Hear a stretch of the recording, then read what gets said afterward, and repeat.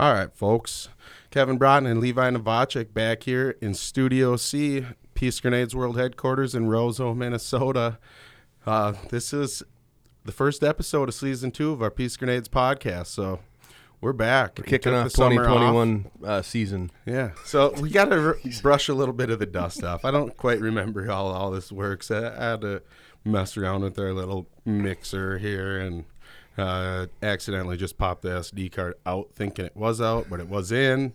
So we're a little technically challenged around here, but we're figuring it out. What do they call IT? You're the IT tech for the program. That's awful. That's awful. My skills are just turn it off, turn it on, and hope it works again for the IT. But yeah, so we're back, and I just want to say, there was some...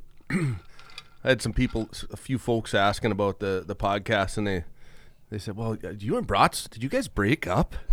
And I was like, no. Honestly, I would never break up with Brats. Even if we didn't do the podcast, I'd still be checking in with him, from time. Because that's nice to hear. Well, there's rare moments, where I'm doing something. I'm like, God, I should call Brats and tell him what I'm doing right now. Like, because I think he might get a kick out of it. But, it's one of them deals where I'm like, God, I should call him more often. But I know he's busy. You got, small children or child. Yeah, and you got two businesses you're running. I'm one of them guys that doesn't like to get caught up. Even though it seems like I'm on the phone a lot, I hate calling other guys and be like, so how's it been? And Brock's like, not much. I'm just fucking finishing a 40 by 80 slab right now. What's going on, dude? It's fun to catch up once in a while. Yeah, we didn't call each other enough over the summer. We don't talk every week, but every once in a while, Levi's farming out by my house or doing something silly, or we get a good idea we want for the podcast again and call each other and laugh about that for a while. Then we forget about it because it's months ago. But so no worries, we didn't. We're still going strong. Yeah, we didn't break up. We might have had a couple hot episodes, but no. Yeah, there's no breaking. There was a lot of political tension in the world at that time too. Now there's just political blah. It is kind of getting to be a little bit bland. It's just super. It is. Bland. It's getting nothing's getting done. Yeah, it's very repetitive. Even on the when you see the little memes and all this shit on social media, it's very, very. I just scroll past it now. I don't even read it. Oh, it's dude, I don't even have it anymore. It's unbelievable. Yeah, so. I don't know how many months since I've had that. What's that one that starts with an F that's really shitty? Oh, I know. Oh, my God, dude. I thought about people apart. I don't have the app on my phone anymore, but I do hop on there once in a while. Just literally. It's like the most divisive app. I go on there to literally look and like, the text I sent you earlier today about the old crabby white men liking divisiveness or whatever? No, I don't even know if I saw it. Well, like all my old friends, like I say old, like 60-year-olds are... And this is going to fall right into the conversation that you called me about the other day about the old guys, about, this place has gone to hell in a handbasket, right? Yeah, your generation's in big trouble. I'm glad I'm going to die before this country goes to the birds. And blah, blah, yeah, well, blah. thanks, bud. I'll tell my kid that, too. I'll tell my son that, Yeah. And that's... But you're giving up. Yeah, and that's the thing. I've been... Honestly, I remember getting told that when I was pretty young by maybe a couple of my dad's friends or whatever, and it fucks people up because they're like, oh, I'm fucked, so I'm fucked. So then, that attitude can drive even more divisiveness, and even it can inflame, no matter what your political views, it can inflame your hatred or like it's type not the right thing to say to anybody. The kids are like, come on, can you be a little bit optimistic, find a silver lining? And the thing of it is we know that as humans, we're not fucking stupid. We know that we're susceptible to economic downturns. We're susceptible to Great Depressions. We're susceptible to the disease. We're not any more fucked than the generations gone before us. Yeah, I mean, I think there was pandemics and epidemics and economic downturns, depression and wars, and like it had to be plenty of times when people went, "This country's fucked." Yeah, stop telling me that. Because you know what? Honestly, it's completely irrelevant in my book. It's irrelevant. I'm still here. It's like gas prices going up. Doesn't matter if you bitch about them. I still need to fill my truck up. It's completely irrelevant. It's and I mean. Yeah, we're fucked, And when you said that to me, I thought, that's where we may have some political views that are different, but my attitude to you towards it was like, dude, Like, I kind of thought I was the only one that people, like, it kind of bothered me a little bit. I'm like, Yeah, like I don't that, know what that- to say. And Is that narcissist? Would that be narcissism? And I don't know if it's even always the older generation now. I think it's spread in. You know, they've pushed it into the younger folks, and some people think that too. But I'm gonna put it like this: you're only as fucked as you want to be fucked. I guess, you know, like I thought that we were definitely screwed when Donald Trump was elected the first. Yeah, he broke you in. I mean, it's like I wanted to move, but I couldn't because somebody's got to stay here and fight, and I love this place. Yeah, he broke you in like a well-worn But glove. also, we kind of made it through, and now we're through, and yeah, still kind of feels like we're a little bit. still getting dragged through some shit, and yeah, I mean, there's really- there's nothing happening. I don't know if Republicans are happy that absolutely nothing is happening, and that everything is just stalled, and our economy is damn near stalled because they won't. It's not even them that won't pass anything. There's even Democrats. Yeah, they there's a won't- lot it's, of- there's there's two a- of them. No, there- what's their A mansion. Yeah, Joe Manchin and Kirsten Sinema. That are, you know, I've never heard of Kirsten. What is it? Kirsten Sinema. She's another one. It's those two that won't won't sign vote? off on. Yeah. So you get 48 people that want to do it, and you could pass it because the Democrats got Well, I tell you, a slight majority, but they don't have those last two. So they must have constituents in there, or whatever you want to call it, in their area that are calling, and you know, for sure. I'm sure they're trying to Absolutely. uphold their promises on what they ran on, or whatever, you know. Yeah, whatever, they're trying- you know. Yeah, to whoever gave them the most money, but you know, and I don't think that would be honestly legit that it. I don't like that it would take all 50 Democrats to vote the exact same way and the vice president to pass something. Like, I'd like it if it was 41 Democrats and 6 Republicans. Like you it know, used to be. Like it used to be. That's how it used to be, Why dude. can't there just be a little bit of split between it? Like, Yeah, that used to be like that. And I'll tell you, you know, here's my attitude towards it is, on any bill, you'd think that there'd be a few from either side. That why is everybody so polarized? you know, the old establishment used to be, you know, more of a chivalry situation, right? You know what chivalry is? Well, I'll say like, yeah, a little bit more etiquette. Right. So they used to be like, okay, we have to get something done here because, you know, they used to worry about their reputation, right? They'd be like, we're the worst Congress in history, you know, like right now. Yeah. You know, like Well, now it's like all they want to do is appease these memes and shit we see on Facebook. And it's almost like they're rolling with them, okay? I honestly, Well, they do. If that's the media and that's the social media, it's like they're falling into the makes trap.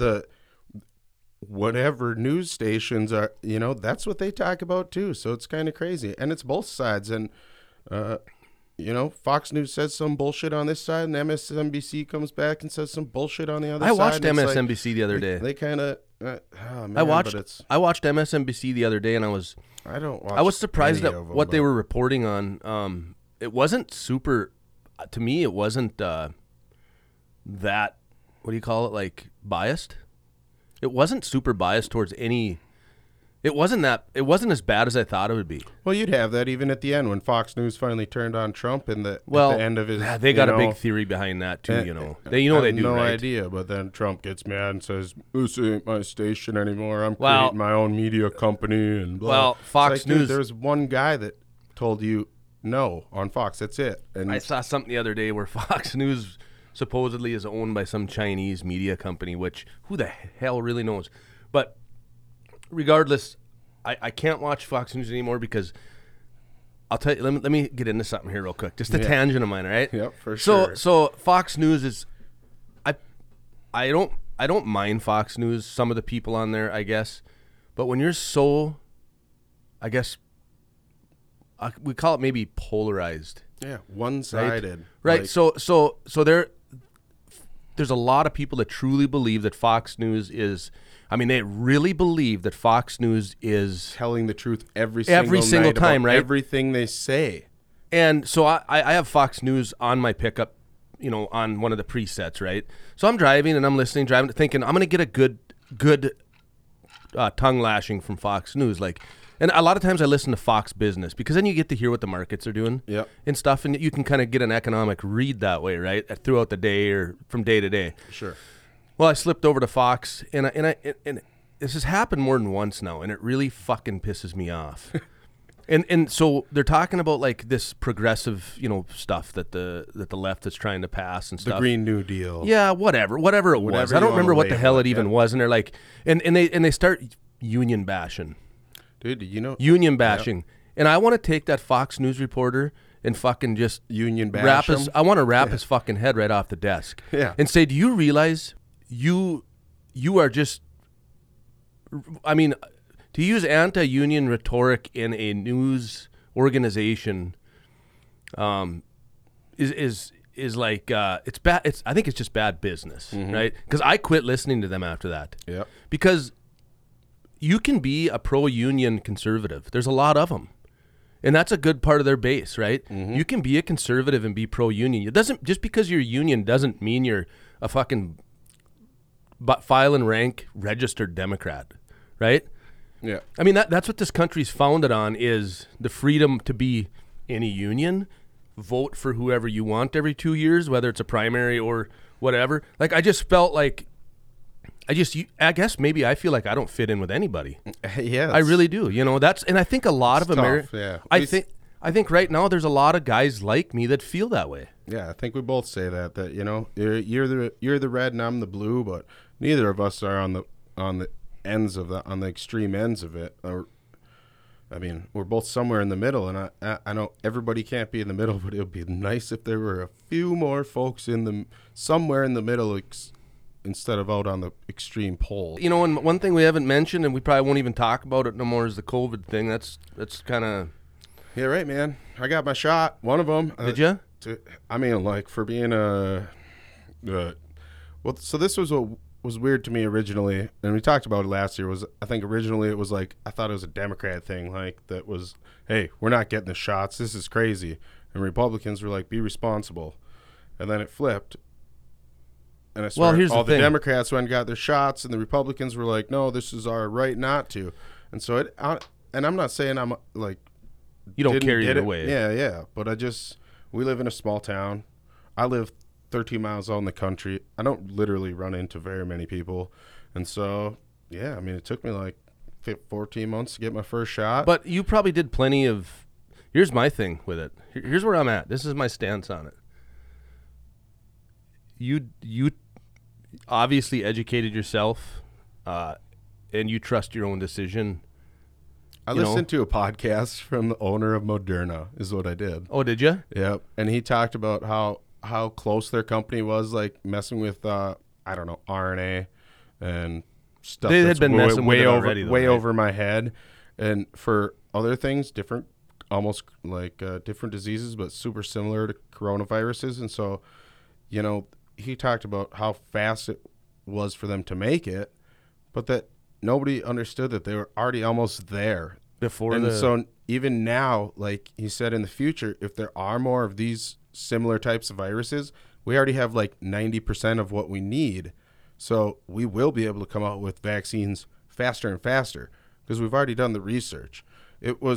Vaccines took a long time before because they didn't, have the capabilities to do the research they do now.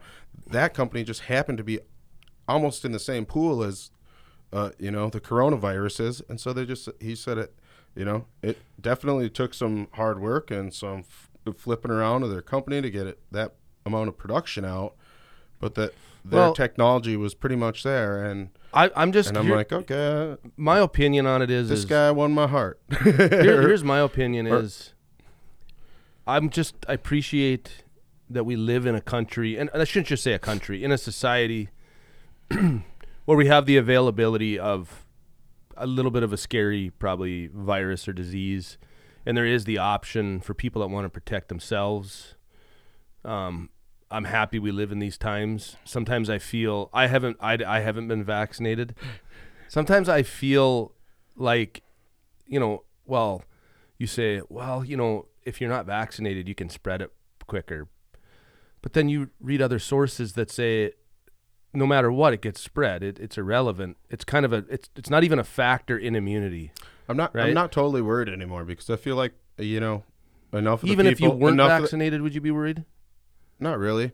The only I don't thing think you would be either, honestly. No, I mean, I spent the whole pandemic unvaccinated.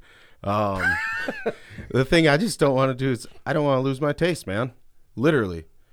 I do not want to lose my taste. If I can't taste a greasy steak or a burger, I'm going to lose my mind. I'm going to lose weight probably too, which is probably great. So I should have probably tried to get COVID, made out with somebody that had COVID or something and lose some weight. What did they say? The best immunity is to get that's what I said vaccine? Originally. It was like right away when everything was going down a March or 2 Marches ago or something. Yeah, you were like, I'm just gonna get I'm gonna run into the first person that has this and just stick my tongue in their mouth. I remember when you said that, dude. Get it over with. Now they're saying that's the best immunity is to have the vaccine and have the antibodies. Yeah. So yeah, people get pissed. I know multiple people that have got the vaccine and have got COVID, and they're like, oh, that didn't work. And they're like, well, it never was said it was 100%. Well, no, maybe you got a lesser. Maybe the COVID didn't hit you as hard. You don't know. It's supposed to help you create the antibodies to fight the disease. That's all. It's what we're saying about my kid right now. He's 14 months old, and every time he's got the sniffles or whatever, my wife gets worried. Or it's like, hey, this is what's supposed to happen. Like, he's going to get a cold. He needs to get these colds. You have to get him. He has to build these immunities. That'd be even more scary. Like, let him stick his fingers in his mouth. It's fine. Kid's gonna get ear infections and runny noses and fever, but I mean, literally, they need to. You need to. So yeah, I mean, it's a joke, and I didn't realize that for many years that the vaccines were just giving you like a small amount of the disease almost to create antibodies. Yeah. So I mean, I used to argue that about the flu shot. I'm like, oh, you get the flu shot, you get the flu, and I still think that almost happens. It can happen. I don't get the flu shot, and I don't get the flu. I haven't had the flu, and I don't remember. You probably how have long. some pretty strong antibodies. Yeah, maybe I got it wicked when I was a kid or something, a couple times. But yeah, it's just like that's what it is. I think there's plenty of people that haven't been vaccinated. If you want to get your vaccine, like myself, I'm gonna go get my second dose in like a week or two, and it didn't make me feel any crazier. My hands haven't fallen off yet. Well, I think some people, obviously, every person's different, right? Yeah. So everybody's going to handle the disease different, and everybody's going to handle the vaccination different, and that's why I think it was like a mandatory government mandated everybody has to be vaccinated. I think they tried that on a lot of the government, right? Like there's firefighters and police that are retiring all over the place. In a way, that's kind of claiming religious exemptions. Yeah, so in a way, that could be a huge liability too, because there will be side effects. There's no doubt about it. Any vaccine, it doesn't matter what it is. If it's HPV vaccine, there's side effects. And to mandate somebody do that. Is there a vaccine for HPV? Yeah. Really? Yep. They actually, pretty much every teenager nowadays has them. Oh, really? That's smart. God damn, I wish I'd have had it back in my day, When I had to make all them trips to the doctor. Fuck the Moderna vaccine. Fuck yeah. I'd take him that one. Holy shit, man. Walked right into that one. Into that one. That was like T-ball for yourself. Fuck. Oh yes. Man, but yeah, no, I mean, well, that's good too, because they update that stuff all the time, and that's something I've heard people before, that don't even let their kids go to public school because you have to be vaccinated. But I don't know. I guess I was, and I don't even remember what they are for. Like not herpes, but chickenpox. Chickenpox and. Did you know chickenpox is a form of herpes?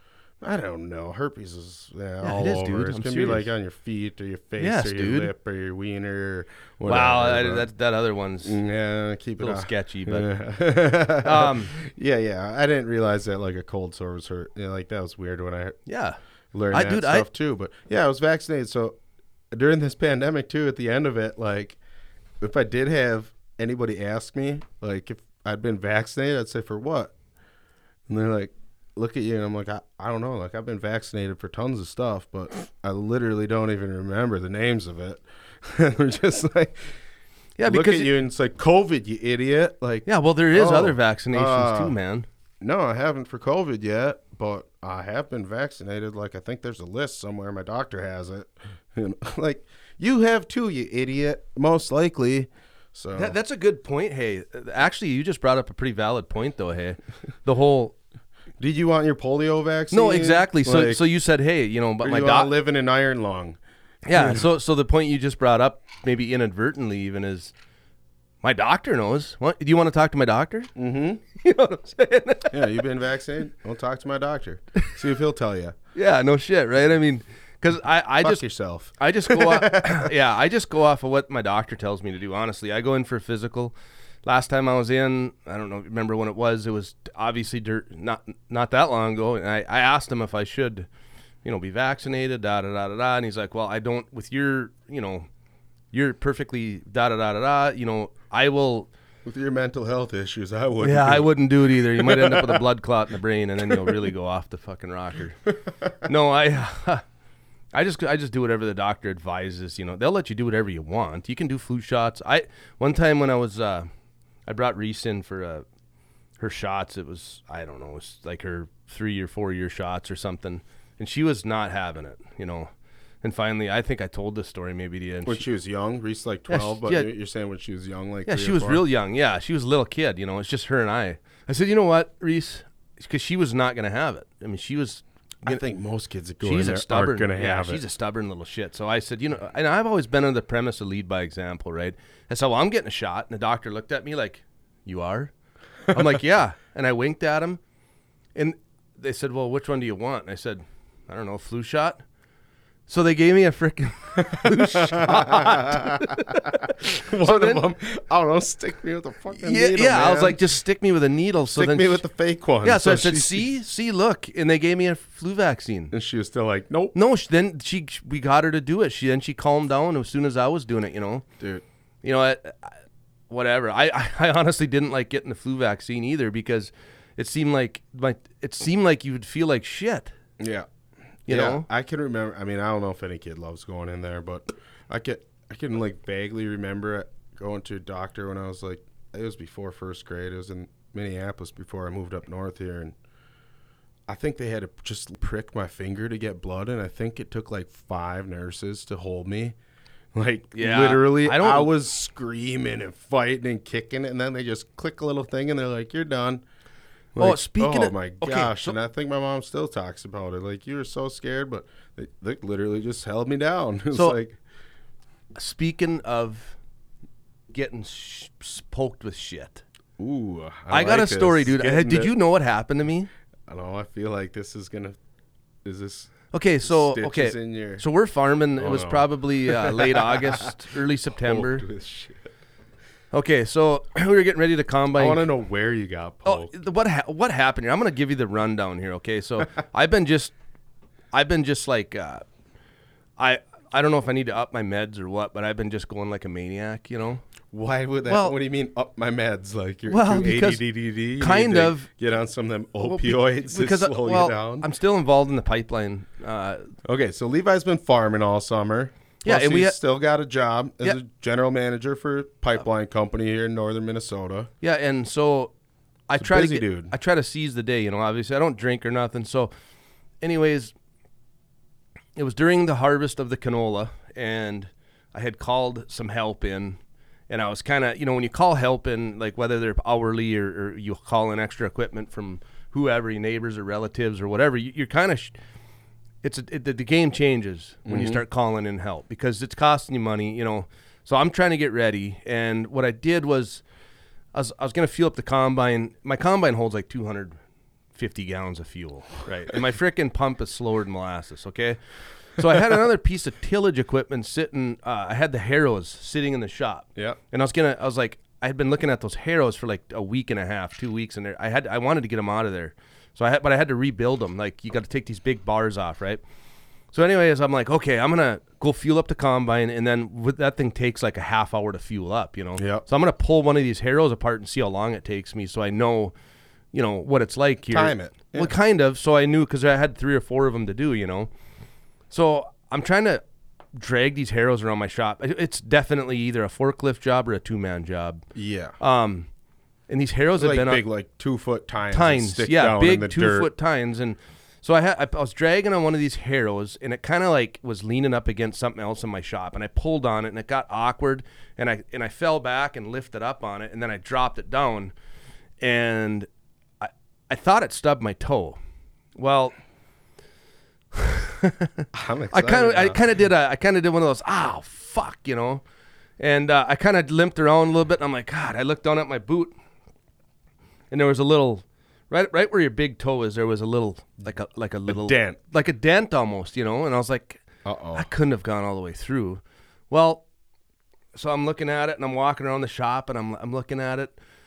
It took me about a minute or two, and I'm like, that definitely more than likely hit the skin. So I pull my boot off. There's a hole in my sock, a pretty big hole, and so I pull off the sock, and I'm looking at it. No blood? And it's not very much, but but it felt wet on the bottom of my foot, which confused me. Yeah. Because it hurt on the top of my like foot. Cold or something weird. Yeah. So I pulled the sock off, and Cash came out.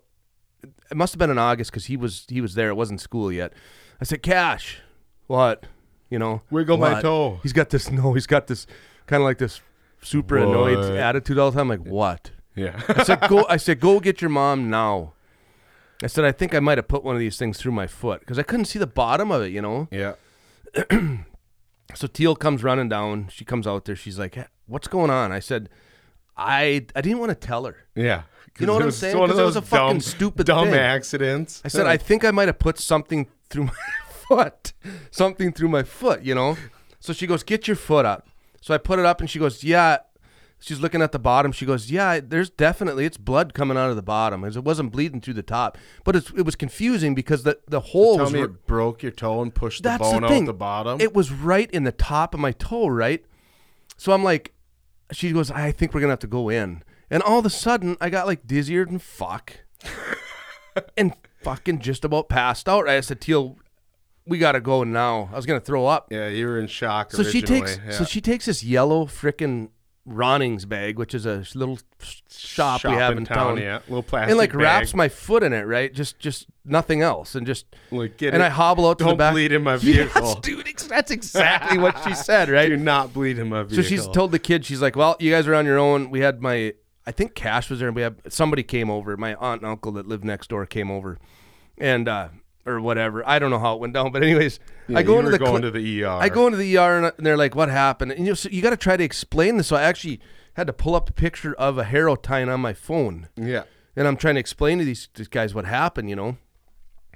And so anyway, I go in there, and the doctor, he was nice. He figured out what I had done, and he washed it out real good. And what happened is that harrow tying went in the top of my toe and somehow missed the bone and came out the ball of my foot, and I have no idea how. I really don't. Sideways, you mean? Somehow, yeah. But those harrows are razor sharp when they've been used like that from dragging across the ground. So anyway, the doctor though, what do you mean? How did it not cut the top? I don't know, dude. Huh? No, I'll show you. Yeah, maybe it just pinched the bottom. I'll show you what happened. Oh yeah, this is great. Get your dirty socks off, dude, and so it went in right there. And it came out down on the bottom. Like right on the joint. Like it went between. Through the joint. And what's messed up is I've had surgery on that foot too. It's like a magic trick. It was like a magic trick. And the doctor still didn't really understand. In fact, the doctor that stitched me up said, hey, I can't find the hole in the bottom.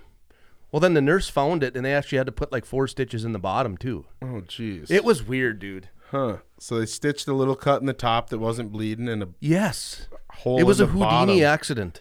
So it pushed your joint apart, snuck through the I guess tendons. Oh, dude, I don't know about that. And I have no side effects anymore. So that I had a buddy quite a few years ago. Well, probably 6-7 years ago. Maybe more than that. Maybe 8-9 years ago. We worked for a construction company up at north here, and I'd see him in the summertime, and he dated one of my friends from this town, so he kind of popped in here and there. And honestly, even forget the dude's name. He's from Carlstead, small town in northern Minnesota. But anyway, so I ran into him in a bar like one summer here, and he had a cane, and he's 24 4 years old or whatever. And I'm like, what, dude? You know, so we'll say his name's John. Yeah, is it a fashion statement? And Or I'm like, is what's with the cane, buddy? You know? And he's like, oh, man, I'm back. I'm working for this construction company again. He goes, they got me a loader that I can get in and I can run it. He goes, you didn't hear what happened to me, huh? I'm like, no. Do I want to fill me in? He goes, same thing. A harrow, which like is a big thing with these big metal tines. And when you have a wide one, it has two wings on it that flip up so you can drive it down the road, right? Pull it down the road. And like the stupid accidents that you're never supposed to happen and you hear of happening and you say it's never going to happen to me, they were working on it, and you're supposed to have these safety pins in just in case the hydraulics don't hold, which they didn't have these safety pins in, and the hydraulics didn't hold, and he was with his dad and his brother, and a big side of this thing fell down. And like, how big's like a 12 by 12? Yeah, or, it could be. I mean, know? they're fucking. They're enough weight. Like to it looks crush like somebody. a medieval, like a, you can imagine this like medieval thing, gate slamming on a dude on the ground, dude, and it it's stuck just, like through his leg, through his back, and one into Oh the my top God. of his head. And he like he lived. He goes, feel the top of my head. You can feel this spot where it So punched, he was completely crippled. punched up from through. it. Like I don't know. Yeah, I mean. But this was like 8 months later that he was back working for this construction company. And literally he's like, dude, my dad, and you know, he goes, they thought I was dead. I mean, what do you do in that scenario when you're looking at your brother or your son and he just got slammed by this farm equipment? But yeah, So- that's your story was minimal compared to that. But That's the same thing. It's just one of those things that you go, don't do that. Oh, I'm good. I've done this 100 times. Well, that's And then all of a sudden, boom. But that's kind of one thing working on the pipeline has done for me is, even though I'm pretty rammy and I get pretty fired up, you know, especially when my own farm's on the line, especially now that I've actually proved that I made it through this year and I can make it through the next year, you know. Hey, did you make it this year? Yeah, The bankers aren't coming?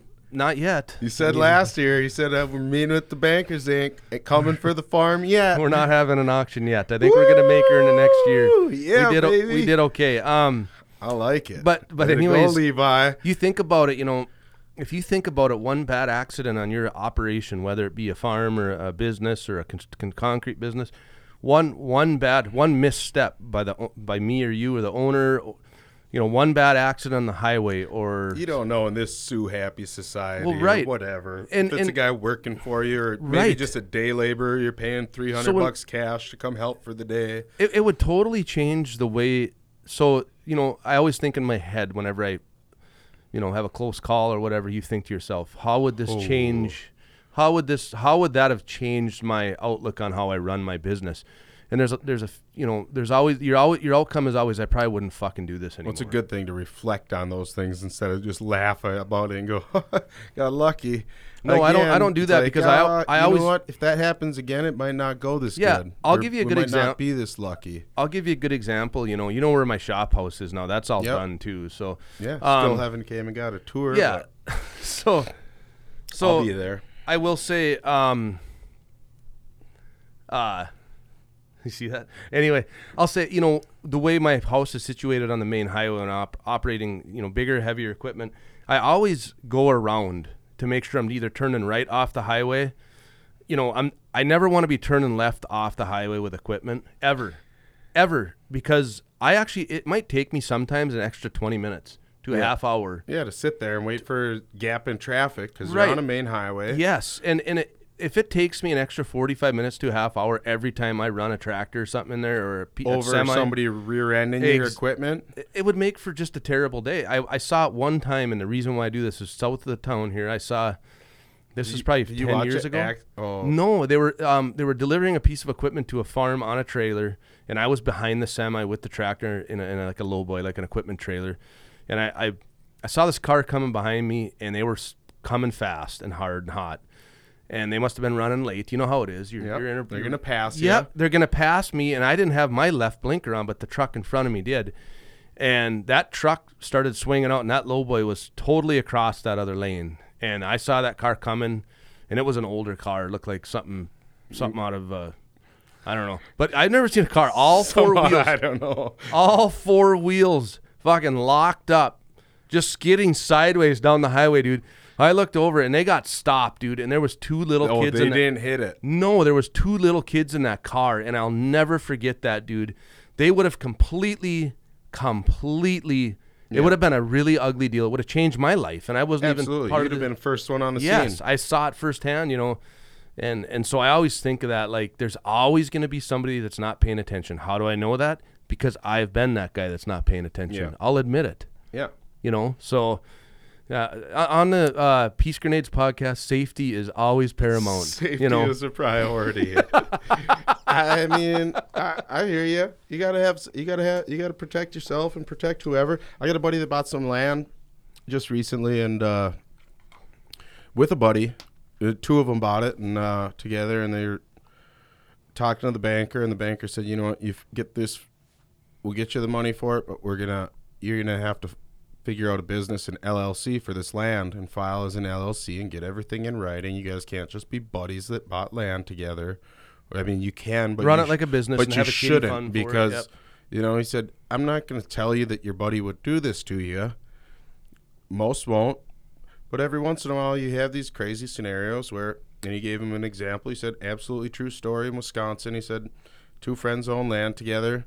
One of their sons climbs up the tree stand, falls and breaks his back, you know, and there was nothing in writing, and A lawsuit ensued. yeah, lawsuit ensued, and I mean the guy was the one was super rich, you know, and he hosed him, took everything. I mean, and he's just like, you know, you kind of got to watch out for yourself here and there. You never know. That safety, have insurance, play it safe.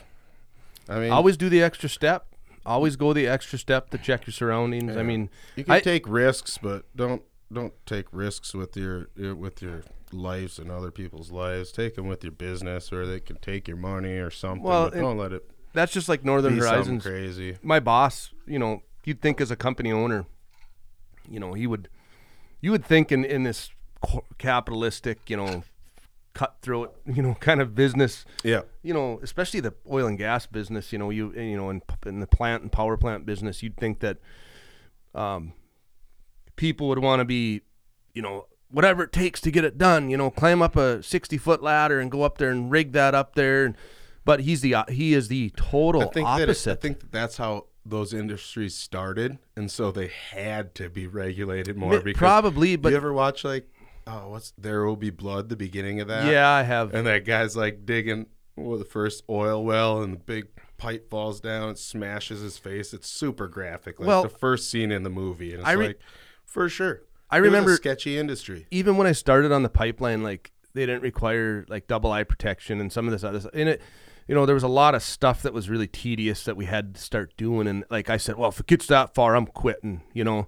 Well, I never did. You didn't wear your head cover, and you got metal in your ears. Yeah, exactly. Whatever, I didn't wear earplugs when I was told to wear earplugs, and I got slag in my ears, for example. And I'm paying for that for the rest of my life, because if I get cancer in my head or in my body until they change an MRI machine, I can't be in an MRI machine. Yeah, you know, because of what happened. The metal out of your head. Yeah, I will. You know, so I'm a direct example of what not to do.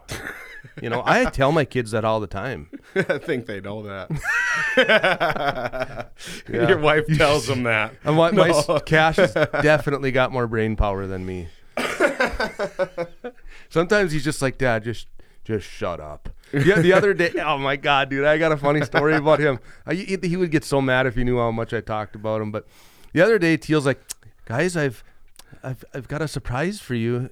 And they're like, what? You know, like, are we all getting new snowmobiles or something? Yeah. I don't know, you know. And I knew what the surprise was, and I was like, don't build it up like this. Yeah, don't. Yeah, exactly. Like, she's like, well, after Christmas, we're gonna go with your cousins and stuff out to the Wisconsin Dells to a water park. And Cash is like, oh, you know, right? And Reese is like, she's almost 13, so she's like, oh, cool, you know, like that's. But here's the thing: I don't think they realize.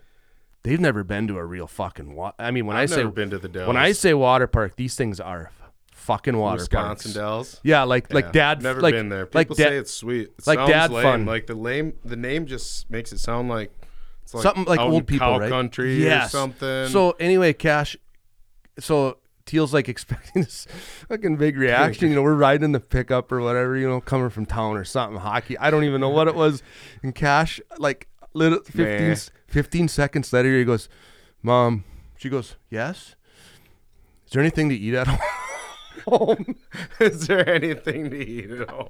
No questions about the new adventure, the trip. Just like, can we have macaroni tonight? That's what he asked her. And I just looked at her, and she just kind of smiled and shook her head and just went, yeah, we spoiled these kids too much already. Dad or Mom, is there anything to eat at home? Nope. Nothing. We only eat food in the Dells. That's the next time you're going to eat after Christmas. That's your new treat. Yeah, you know, you could have told. I don't know, dude. Like, you know, here's my thing is like, I'm actually excited about it because I want to see I kind of want to judge their surprise when they actually get there, because I've been told that there's a ride there that you get in and it's a box you get into. Yep. And the bottom just drops out of it. And you drop like 60 feet. Oh, it's like the Tower of Terror in Disney World or something. I remember going there and riding up this thing, and you like go through, you sit in this thing with 16 people, and you go through a little, I don't know, I suppose it's like a roller coaster that brings you up and through this room and up an elevator. And that was pretty fun when I was young. I mean, if they got something like that in the Dells, I mean, it brings you up. I think the Tower of Terror, I couldn't say how tall it is, if it's 100 feet or what, but they get you to the top, and then they open up the doors, and you're looking out. I suppose it was kind of scary. I was like 8. I think it's the real deal. And when I go to places like that as a dad, I more admire the engineering and the workings behind the scenes, you know? Yeah, you're a welder. You're like looking at the... Wow, you don't want me looking at the welds. Metal. I'm like, stay the fuck off that one. Yeah, you're not going on that roller coaster. Look at that guy who's tacking it together right now. No, so a lot of what amazes... I don't think that at places like that. I do think that when the county fair comes to town, I know, here in dude. Roseau, I was just going to say that. The same rides that were when we were kids 25 years ago, and you're like, literally, this is the same one, exact same one that's back here still. And you see these little tack welds all over everything, right? And you're like, I'm sitting there going, Jesus, I don't think that guy that built that fucker was Union. No. He's I'm guessing those probably better than Union. He's in a camper out back there, and he fixed that thing every stop on the trip. He's tacked it together. You look at those welds, and like I've done welds on the pipeline where like they're almost perfect. The thing of it is out there on the pipeline when you're welding. And I hope we do get some welders that listen to this. But you know, when you're welding out there, a lot of times you set your own standards, kind of. So when an inspector gets to know you, and you're putting on some really nice stuff continuously, and then you kind of fuck something up a little bit, but it's still within code, you know, because we know all the codes to weld by. But he might see it and make you fix it. You know, it's even because it's not perfect, because he knows it's not the best you can give him, right? Yeah. Well, I look at them rides and I'm like, holy Christ, you know, there's literally they call lives flipping around in those carts. There's still never one that's flown off.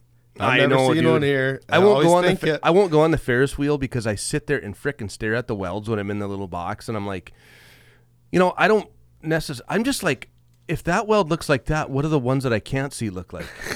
That's my thing. That's your industry. That's what happens when you're in an industry. I screen print apparel, so when I go to places, I like grab their clothes and stretch the design and see if it cracks or see if it looks, I bet you a guy'd be surprised at how crappy, or you know, try to figure out, oh, this looks really good. How was this even screen printed? Or you know, if you're a carpenter, you look at trim work and who uses too much wood putty. You know, when I go to what it is when I go see things like that, though, like the water park, one thing I guarantee I'm going to be amazed at is, you know, they're going to pump all this water like 60 feet in the air, right? And they're like using all this electricity and all these resources to make this fun, what do you call it? Like recreational facility, right? For sure. And then the first thing I think to myself is, you know, I think about, this is a pretty good country. You know that? That we can just shoot water around it, squirt guns. That's exactly what I think about, right? Like adults can go and use giant squirt guns. Yes, and ride big inner tubes down water parks. That's what I think about. I'm like, so then I'm like, my attitude is like, you know what? Facebook may not agree with this. There are adult I mean, you get Dave and Buster's, like adult arcades where you get booze and can bowl and play arcade games. It's not like, yeah. So we're still in a pretty good country. Yeah. Do you know what I say to myself? All those people that say this country's going to the shit, I'm gonna tell them go to Wisconsin Dells. They're pumping water 60 fucking go feet. Shoot some little kid with like a 60-foot water cannon and knock him over and tell me. Yeah, tell me how shitty it is. Tell me if you don't fucking giggle a little bit. Yes, yes. You know, I'm looking around at these spots, even the Thief River Water Park, which is just a little dot on the map compared to the Dells. You know, I even go there and I'm like, I don't give a shit what Facebook says. This is pretty damn nice living here, you know. Yeah, don't listen to all the divisive media out there. I mean, that's what it's there for. That's ratings, you know. It's ratings. Is that what it is? Polarizing stuff gets ratings. To keep people on it, right? To keep people on it. Yeah. Look at Tucker Carlson. Tucker Carlson is like Fox News' golden boy now. Because he got his first gig like accidentally because one correspondent didn't show up and he was like in the mailroom. And he went kind of outrageous. Yeah, no, he wasn't even then. He was just like, that was his first gig. He's gotten more and more and more and more outrageous. But he bitches about everything and he has nothing to bitch about. He is like a multimillionaire. He's had money since he was a tiny kid. His mom owns like Swanson microwave dinners or whatever, which was really huge in the 80s. Yeah, he's like prince to the Swanson TV dinner kingdom. Well, fuck him. Yeah, he's got money and money. He grew up in fucking, tying his sweater around his neck. And now he gets and acts like he's like a working man bitching about everything and it pisses me off. I got a question for you that I've been thinking about a lot lately. Let me ask you this: have you ever eaten a Swanson TV dinner? Fuck no, I haven't had a TV dinner. You know what I do like? Mayonnaise sandwiches growing up, and you didn't even have to eat Swanson shitty microwave dinners. I've got something. I listened to a podcast the other day, and I try not to roll our podcast into like the material of other podcasts like the Rogan Show and stuff, but it's hard not to because it depends what you listen to. I listen to a lot of like 4 different podcasts, and so you get information off that. And I think it's more accurate and more in depth than news. Joe Rogan is out there. I have listened to seasons of Joe Rogan, but I was listening to Rogan the other day. Like myself, he drops like way too many F-bombs, and Well, so I was listening to Rogan the other day. He had a really interesting guest on there, and he had wrote a couple books about kind of the big Monsanto. He was a proponent like of Monsanto killing bees or something. No, he was more along the lines of he wasn't like an activist. He was more of a information only kind of guy. Yeah. Okay, so I think if you get the information in some areas, you seem like an activist when you're just actually saying the truth. The only thing is you can always tell the truth, but you don't have to tell everything, right? So there was a few things. Well, number one, the question I had. What's that even called? So it's not a white lie, but when you tell the truth, but you don't tell it half truths. You're telling half truths. You don't have to give up some information, right? So everything he said was true.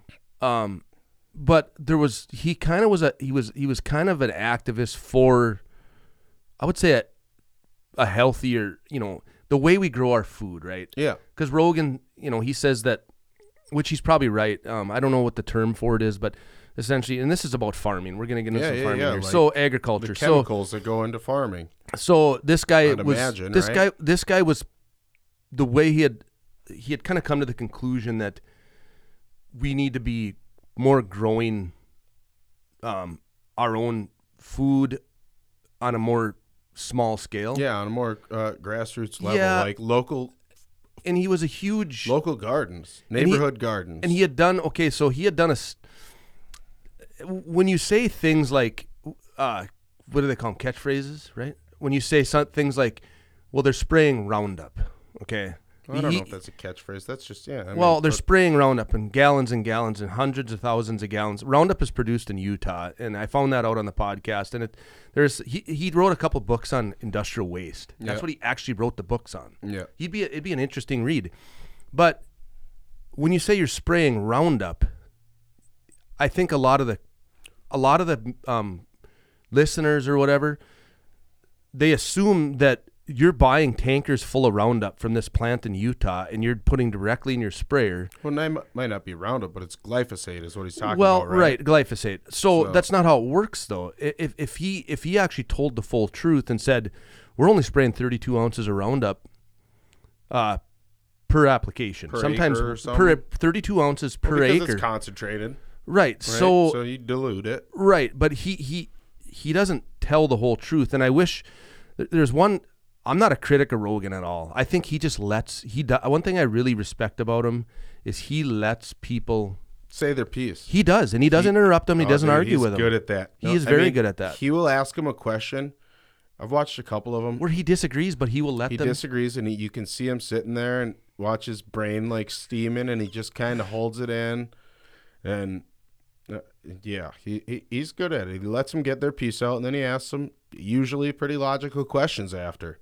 You know, he does get fired up here and there and go on little rants, but he's pretty good. And he takes on some tough stuff too. He had Dr. Sanjay Gupta on there the other time, and I had to listen to that. Yeah, that was the one when he called him out about like, what news does he work for? CNN. CNN. Okay. Yeah. So and Sanjay was like, that. Well, tell me the story. I don't even remember. Well, like, did Joe Rogan take that fucking horse shit? Well, okay, so hopefully, so for people that listen to this podcast, obviously probably listen to Rogan, so they probably know the deal. So what happened was, yeah, but I don't. So tell me. Joe Rogan took ivermectin. Oh, he did. Okay, so but ivermectin has like been around since the 1940s. It's not necessarily just a horse.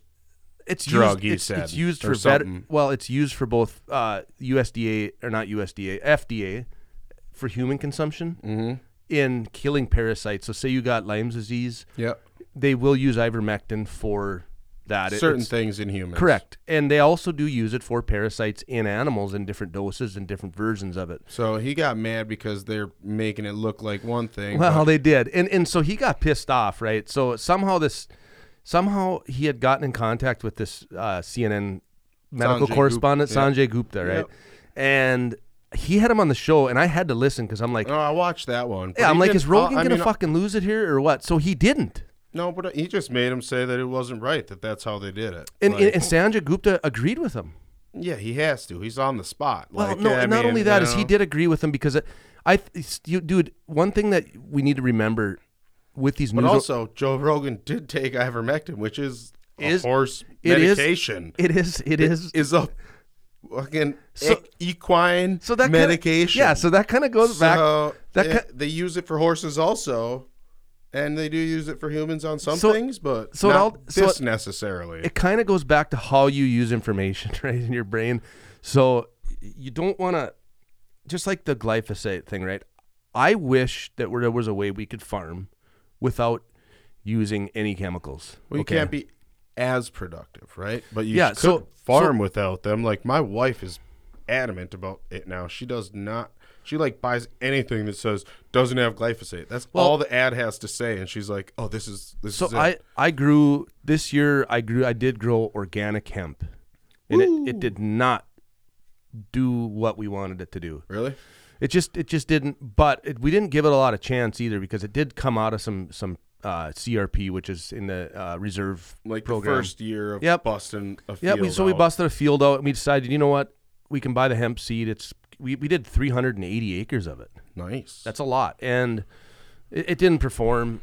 But I will say the conditions this year were more adverse than most. It's supposed to grow like a weed, like you don't even touch it. And it did in areas. It did in areas. I think the ground gets a little bit, when it sits like that for 25, 30 years, you don't get the carbon exchange to get the nutrients and the different, biologic activity that's usually happening. Yeah, you get some areas that were lower and didn't get tilled in as good. Exactly. That's exactly what it was. And what happens is the existing weeds that were already, already developed and already there. They outgrew your weed? They outgrew our weed. I mean, yeah. Yeah. So needless to say, we did. I have 2 bins full of organic hemp right now, and the inspector was just up and inspected, and she signed off on everything. And so, yeah, I do have organic hemp seed in 2 bins right now. Nice. And one other thing on the Rogan is I was listening to him the other day, and it really, I don't worship the guy at all. I do respect. Starting to sound like it. Well, I do respect the way he listens, but he brought up something the other day. So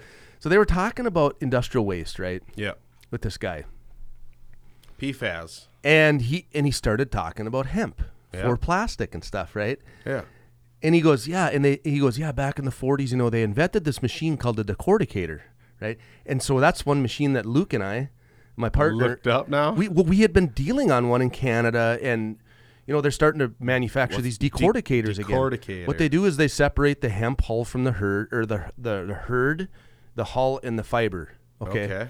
So they're starting to build these machines again, and I'm like, this motherfucker. Because people don't realize that it used to be an industry. Yeah. So I'm like, I was sitting in the tractor ditching up in the hemp field when he brought it up, and I'm like, this motherfucker stole my idea. You know what I'm saying? Because we've been talking to the Canadians, and Dude, I think if I don't have enough the money thing of for it is, it, but I think a hemp processing facility is like a gold.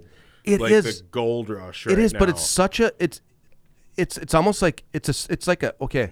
If I could describe the hemp industry, it's like a bunch of turtles trying to run walk or waddle. Whatever like a turtles 50-mile land race, right? Like it's just a slow, giant consuming machine movement that's going so slow. And there's slowly these little turtles are getting ate up by the hawks, and like when I say little turtles, I'm talking about these guys that saw hemp, 3 years ago get legalized.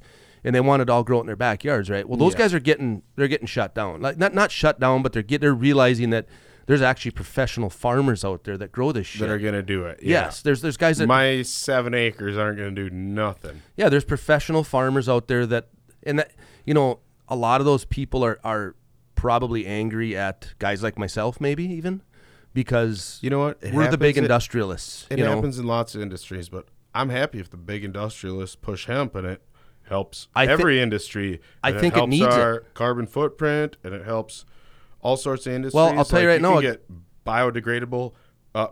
Well, I don't even know if it's plasticware anymore, right? They use forks and spoons, and I had one the other day, and I'm like, the backside it says biodegradable. I'm like, what? I told my wife though. I said we should throw this out in our grass and see how long it sits in our yard. Well, because I'll tell you. Film it on time lapse and see if this biodegradable spoon. I'll tell you right now where we're at in the hemp industry is from the research we've done, the trip to Colorado. We've got some samples out of some finished product out to some other out. It's like this long, slow, kind of painful time. Well, money. Like for myself, and like I can't get textiles. I can't get apparel made out of hemp. Right. I mean, you can through like very few tiny dealers. And it's get high dollar shit, things, man. And it's like you can make. Instead of cotton, it could all be hemp. It can all be hemp, and it can be way more efficient and way more manageable. Well, way less pesticides. And one thing I don't think the hempsters, we'll call them, really understand, and I'm not talking down to these guys. They want to be involved in the business as well. And I don't even know if I'm going to grow any hemp next year until we can see a little more progress on the fiber end of things. But one thing I will say is you cannot feed a paper mill 50 weeks out of the year with 7 acres, or you cannot feed a cardboard plant down in St. Cloud. Cardboard plant. I mean, so many businesses like the restaurant industry is going away from foam to go boxes, and it's all paper. It's all recycled paper again. You can't. And for so many food products and different things, so that could all be hemp too. And you can't. So are you saying you waste the fiber right now? Right now, you're harvesting your seeds. Yep. And that's it, and the fiber just gets flung back out on the field. The fiber up there was so the cousins over in just west of here. Yep. They baled their fiber this year because they had nice clean fiber. I actually combined their hemp for them. Yeah, you told me you came over and combined. They had some very, very nice looking fiber. Stem, or what do you call it? Straw, hemp straw. Yeah, stems. That was some of the beaners. Some of the nicest looking stuff I've ever been in. I mean, it was unbelievable. Which is like year 2, so. Dude, and that was like the sticky icky over there, dude. The inside of my combine was like resin city. Sticky icky. Dude, the inside of my that's one of Levi's calls to me throughout the farming season is he goes, dude, I've been combining this hemp for my cousin over west. It was 20 miles west of here. It was the skunkiest and the shit. Inside, I thought he said stinky, and I was like, dude, really? Like, it stinks? I didn't think it was that potent. Then it took me a second, and I was like, oh, he said his combine is so sticky. Yeah, it's like the sticky icky, dude. It was like stuck to the inside of my windshield, like this weird resin type of shit, you know? And that was like that. So that plant was scraped it off and put it on the end of a cigarette. It didn't do nothing. So I had to crawl in my combine when we got done over there and change my combine back over to I think for soybeans. I'd come back over and and spray it out with no, shit, dude, it was like somebody had taken like a mixture of engine oil and fucking I don't know washcloth, molasses, and ran it through the inside of my machine. And I got done and I was driving back after one night of combining over there and I was speeding. You know, I'm like. I thought about like if I get fucking pulled over, dude, they're gonna be like, this dude is for sure either selling, hauling it or something. Like we're gonna figure out where he's coming from. You know, I don't even know. Does it smell like weed? Totally. And that stuff was really for some reason. Okay, so they had a variety over there that was there was no male plants, so it was all females, which means they all produce seed. Yeah. So they were I'm not sure how the pollination works because the way that like the X59, the stuff I grew or grow normally, you have male plants that actually flower and then they pollinate everything. The females, and then the male plants with hemp die. They just die off. They had like a genetic variant. Yeah, that the females, it was. Yes, exactly, because they had actually self-pollinated. So they had sub-grown out for somebody else, right? So they actually, the people that they grew for actually came out and picked what males were out there because there was a sporadic areas of males. Pull them out. So they hand-picked the males. They went because they're way taller than the females in certain part of the season. And in that variety, it would probably wreck the seed. Yes, exactly. So that's how they weed out the males of that. It sounds like the actual cannabis industry. You got to get the males out of your your crop, or they will turn your whole female into males. They will pollinate them, and they turn them into males. Yeah. So, and one thing that I liked about combining their stuff was there was no dead plants out there to cut through.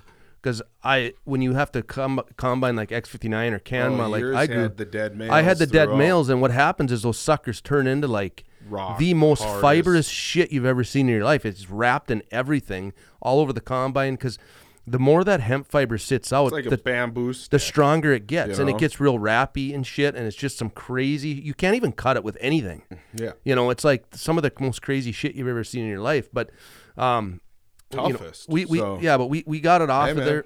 Carhartt should pick it up for some work clothes. Well, something, you know. So there's still a huge disconnect in the I'd say big industry. There's a lot. I think there's a lot of big. Okay, so you know, of course, you know, I'm probably not a fan of the administration that we have right now, but I will say that this administration is fucking sweet. Let me tell you. so let me. You guys all were so fucking scared of Joe Biden, and you thought that he was gonna wreck the world, and he's just like. What's still up? Doesn't even what's remember up? I'm your weird what's going on. I'm your today. weird uncle. I'm your weird uncle making crappy jokes on every interview. So let's not talk about politics. I just want to say, the progressive, you know, you ever seen that? You know, when I think of like Law and Order, like you think about this scale, right? Yeah. So. Dun, dun, dun. Yeah. So. You don't want the scale to tip too far to the right or the left, right? Yeah, the balance scale. Yeah. So when I think about like this hemp industry, I know in my head it all kind of ties together, right? So we're being pushed towards a more, I would say, I don't want to call it a green initiative. I'd say an alternate initiative, right? Like an alternate source of industrial supplies. Yeah. Right?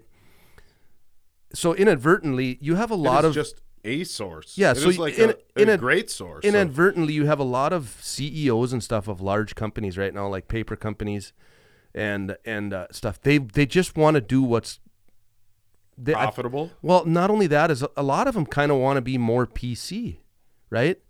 Like they are very concerned with their public image. Mm-hmm. It's all about what do they call it? Well, you want to know what? Like, do you remember going to like towns like Grand Rapids, Minnesota, that has Bland paper or whatever, and the like steam it and smells, and you drive past the river, and it's like and they're dumping. You know that looks messed up. The fucking plant is built right over the top. I would never eat a fish out of that fucking river in my life. You can just see that it's like a wrong color. We're just cooling off our machines with the water. It's like steamy and yellow. No, and you're not in that.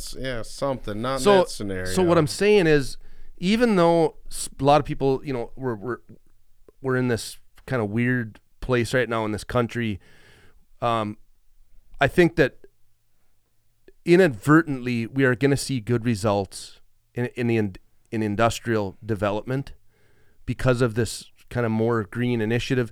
It's not going to go quite the way I think that a lot of Greensters want it to go. Yeah, like I said, people thought everything was going to pass, and Democrats had the majority, and are just going to do everything that's so crazy. And the one thing that isn't crazy is that the Democrats have 2 people still that won't vote with them. Well, and that goes with not crazy. That's how it should be. Right, you're right. It is a scale. It's balancing. Whatever. It's a balancing act. Not always be every Republican votes yay and every Democrat votes nay, or back and forth. We'd be fucked if it was that way. But it's damn near that way. It is so close to that way. So when I say that, it's like, I'll say if Fox News and Donald Land, whoever's out there in Donald Land, they would have it that way if they could. I don't want it that way. Like I even a right-leaning guy like myself, I don't want it that way. I do not want Republicans to have full control of everything. I do not want it that way. So I want to bring up a weird thing, which is like kind of far-fetched, but there's an author and a guy that worked actually I think for Barack Obama. Ben Rhodes is his name, and he's done some research on autocracy, which is. I think I read his article. Did you? A little bit on Hungary. Victor. So anyway, this guy's done some research on autocracy, which is where you have one ruler, like literally, and so Hungary is his example, and Viktor Orban is the president there, and has now set himself up kind of like Vladimir Putin. If you remember in the last Olympic Games, there was an athlete from Hungary, a girl, who had spoken up and said something about derogatory about her country, and they tried to like expedite her from the Olympic Games, and she like pled that like, please somebody take me. I think they didn't let her go back to Hungary because they knew if she went, she would be killed. Mm-hmm. Like, or their Olympic athlete. And so, but Hungary also was like a strongly democratic nation in Europe for many, many years until this leader, Viktor Orban. And he's changed it so that he can't be removed from power slowly and steadily on the premise of like being more national. Like, hey, you know what? We've tried global trade and it isn't working. We are going back to our nation and this is it. It's like, holy shit. No. Like, you can't go back on global trade. You can't, like, and so he's made it so that he controls, like, many aspects of, not quite like Vladimir Putin in Russia, but, like, he has changed laws. They've fucked with the media so that the media is scared to say anything about him. So the media only tells the people what he wants. And I think there's a bunch of steps. Like, if you read this article Ben Rhodes wrote about Hungary and autocracy, it shows you the steps that Viktor Orban took to take over Hungary. And it is so crazy similar to the things that Donald Trump was trying to do in this country, and how the hold that he has on the media and the hold that he has on his party and the hold that, like he can say a lie and people get behind it, which is an issue. That is dangerous. It is like an issue, and they pump it, like, and it's fucking crazy. And so, I mean, they're saying we are still a democracy or a democratic republic, but we are almost like the peak of capitalism, which is when like the country gets so divided that most, like 3% of the people control most of the wealth, and the rest are left on the bottom, and even the people in the middle think they're like on the top, but you're really on the bottom. And so that America is close to peak capitalism as a society, and the next step after that, like, we have to figure something out, because the next step is autocracy, where maybe somebody gets a hold of the presidency, the people who run the corporations that will try to protect. Well, and I think it's already them. here. It's fucking. It's like here. Like people Well, I think it's already here. Like the fact that they don't punish. But Viktor Orban was able to keep and change the laws so that he can stay in power, like Putin. You know, like and it's I'm really, going to be a forever leader. So the scary thing to me is if Donald does fucking run again and the Republicans don't step away from him. Well, and they are willing to, like they are, like a handful stood up after the January 6th, and then once they stood up for like a couple months and nobody else got behind them, they just said, well, fuck it, then let's just go with what everybody else says, and the election was stolen and Donald wins, and I don't want to get run out of this party, you know. It's well, like, I think what's going to happen is a lot of people scares me. A lot of people scares me. Well, what when you say that corporations are being protected essentially by our lawmakers, right? Yeah, it's so they already pretty much make the laws. They own the lawmakers. So they already are. I mean, yeah, but we still have a system that will allow us to switch presidents every 4 years. But if we don't believe in our election system and we don't believe in our government, that opens the door for one guy to say, "Hey, I'm your man. I'll lead us out of this." And I think if you give me 10 more years, I can really do something. And they go, "No, you know what? I don't agree with that." Well, I agree with you on that. That 10 years. No, that's no. I mean, you can't do that. Think that it's scary that it has happened. And if you do look back at like what's going on with the Republican Party getting behind Trump, it is. So here's scary, similar. I'll give you other occurrences in the world where I'll give you my reasons. Democratic countries have turned to autocratic countries. I'll give you my reasons for why I don't like Trump. You know, why I don't approve of him. Yeah, but you're more. I'm an oddity. You're more. You're more research. I mean, well, I'm just gonna tell you polarizing. Like most people should understand that Donald is not shouldn't be a presidential candidate, isn't presidentially fit. Like, well, and so we need to change our perception on what our president is altogether. Our president is a representative of the people. So when you get these government branches together, you know, you get your House and your Senate and all this bullshit, and you get everything together, right? So the president is supposed to be the best representative of the people, okay?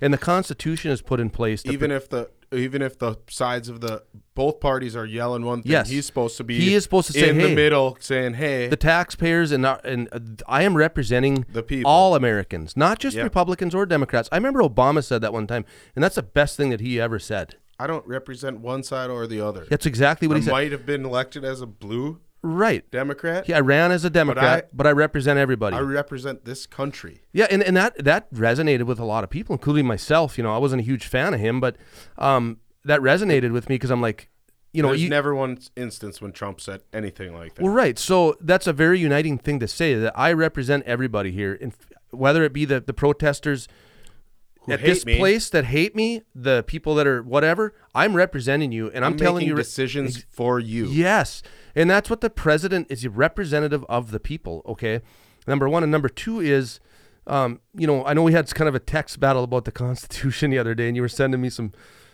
funny shit or whatever. But anyways, I was reading about the Constitution the other day, and the Constitution is, you know, designed to protect us from our own government, the United States citizen, from its own government. And I think that the Constitution isn't just about gun rights or just about free speech. It's about, you know, life and liberty and the pursuit of happiness, and it's about freedom of religion, and it's about basically moving to and fro without, you know, violation. Being flexible. Well, yes, and it's made to protect us from our own government. And until we get a candidate that, you know, says, "Hey, you know, I don't want to go and change you know, I don't like when they go, well, I'm going to cater to the gays. Well, I'm going to cater to the black people. I'm going to cater to this party or that party." I want to freaking somebody that goes in and says, "I want to represent all Americans because I studied constitutional law," or I've. Yeah, but they're endorsed by certain groups, man. So everybody wanted that with Trump. That was his thing. Hey, I can't be bought. And it's like, you can be but you've already been bought many easily. times. You can you're the easiest sellout of but anybody. But there's people in this country that will. He doesn't need the money. No, he doesn't need the presidential salary because he's going to change one policy that saves his company so much money. I will tell you right now, like, if people felt the same way about the Constitution as they do, as their loyalty to Trump, they would not fucking vote for him. Yeah. And I will say that right to somebody's face that has a Trump flag in their yard. And even myself, like, I printed off the Constitution because my whole life I'm like, I assumed it was like a dictionary or something, And I watch this show. There's a guy for Trevor Noah that's a correspondent. His name's Jordan Klepper, and I've watched his YouTube videos. He's pretty funny because they're painful to watch because he would never come talk to a guy like me. No, he's the guy. He's picking on retards. Yeah, I shouldn't say that, but I mean, he's picking on people.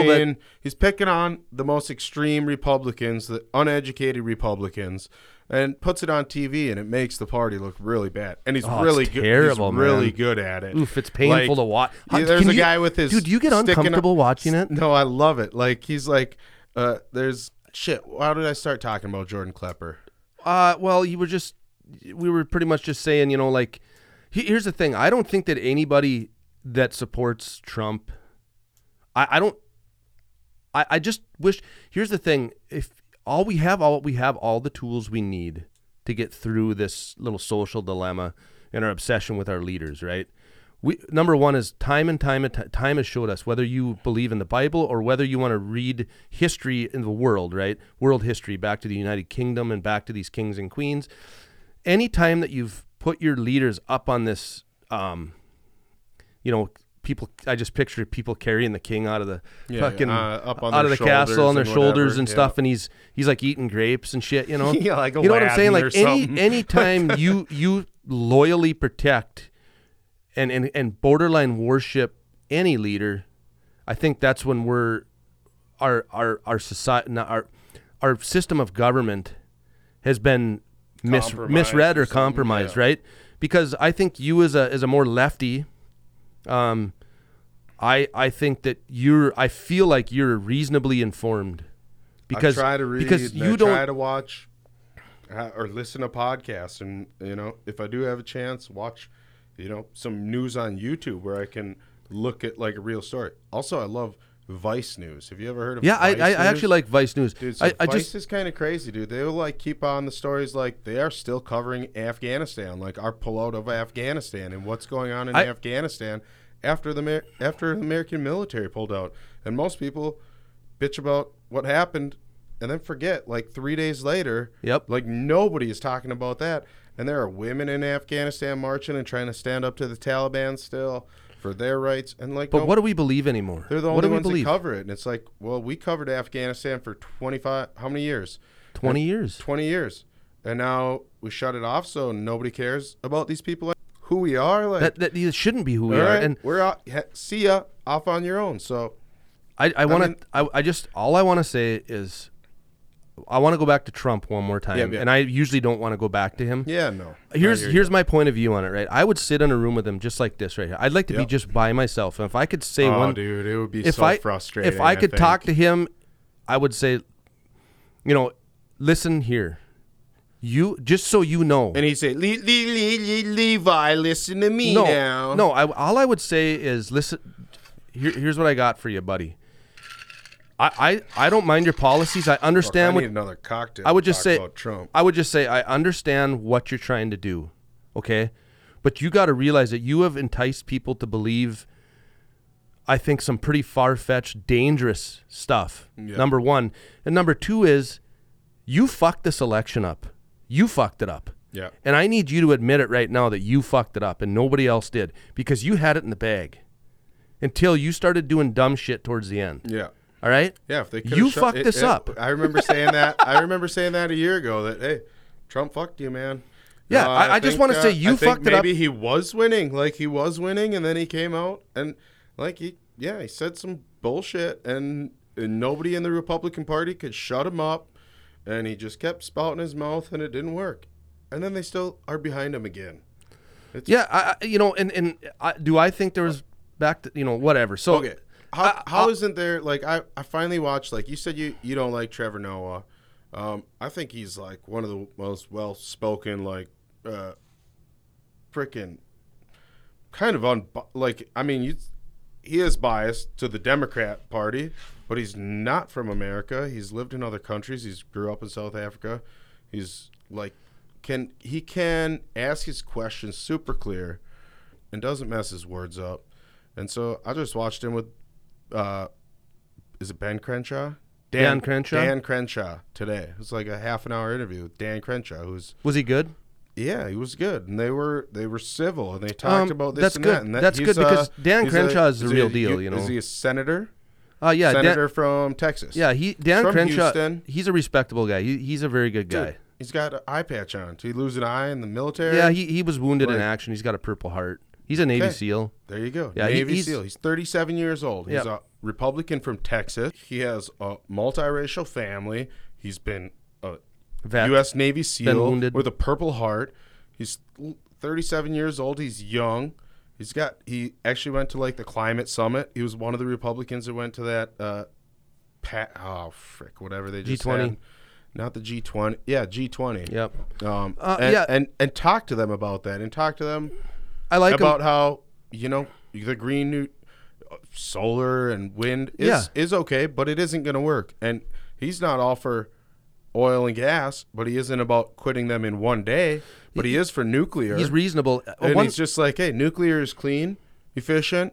Like, if he ever did get nominated, so I don't understand why the Republican Party can't get behind somebody like I- that. Like, I'm behind him. Literally has fucking been wounded in war as a multiracial. He knows what it's like family, to- knows what it's like to live in another country. He spent his last 4 years. he knows what it's like to take an oath to the Constitution. Dude, he went to high school in Colombia. He spent his 4 years of high In a school third in world Colombia. country. And he said, my 20-year reunion is next year. He said, I'm absolutely going down to that. So it's like, what the? So do you? Okay, He so seems just like a well-rounded. And I've only watched a 20-something minute interview with him. I have no idea. He might have. I'm sure he has tons of other ideas, but he was the only Republican that I've ever seen sit on the show with Trevor Noah and actually take questions and answer questions. Yep. So like civilly. So here's my thing. I like him. I would back him. I would vote for him. And I really do. I really like him. I think I would vote for him. Like Because I'm like a Democrat. Because he makes you feel safe. He just seems like a Credible dude. credible all-American man. Like, I understand we can't quit oil and gas in a minute, but that it's It's the served answer its you would. purpose. It's the It's answer served you its would give, right? purpose.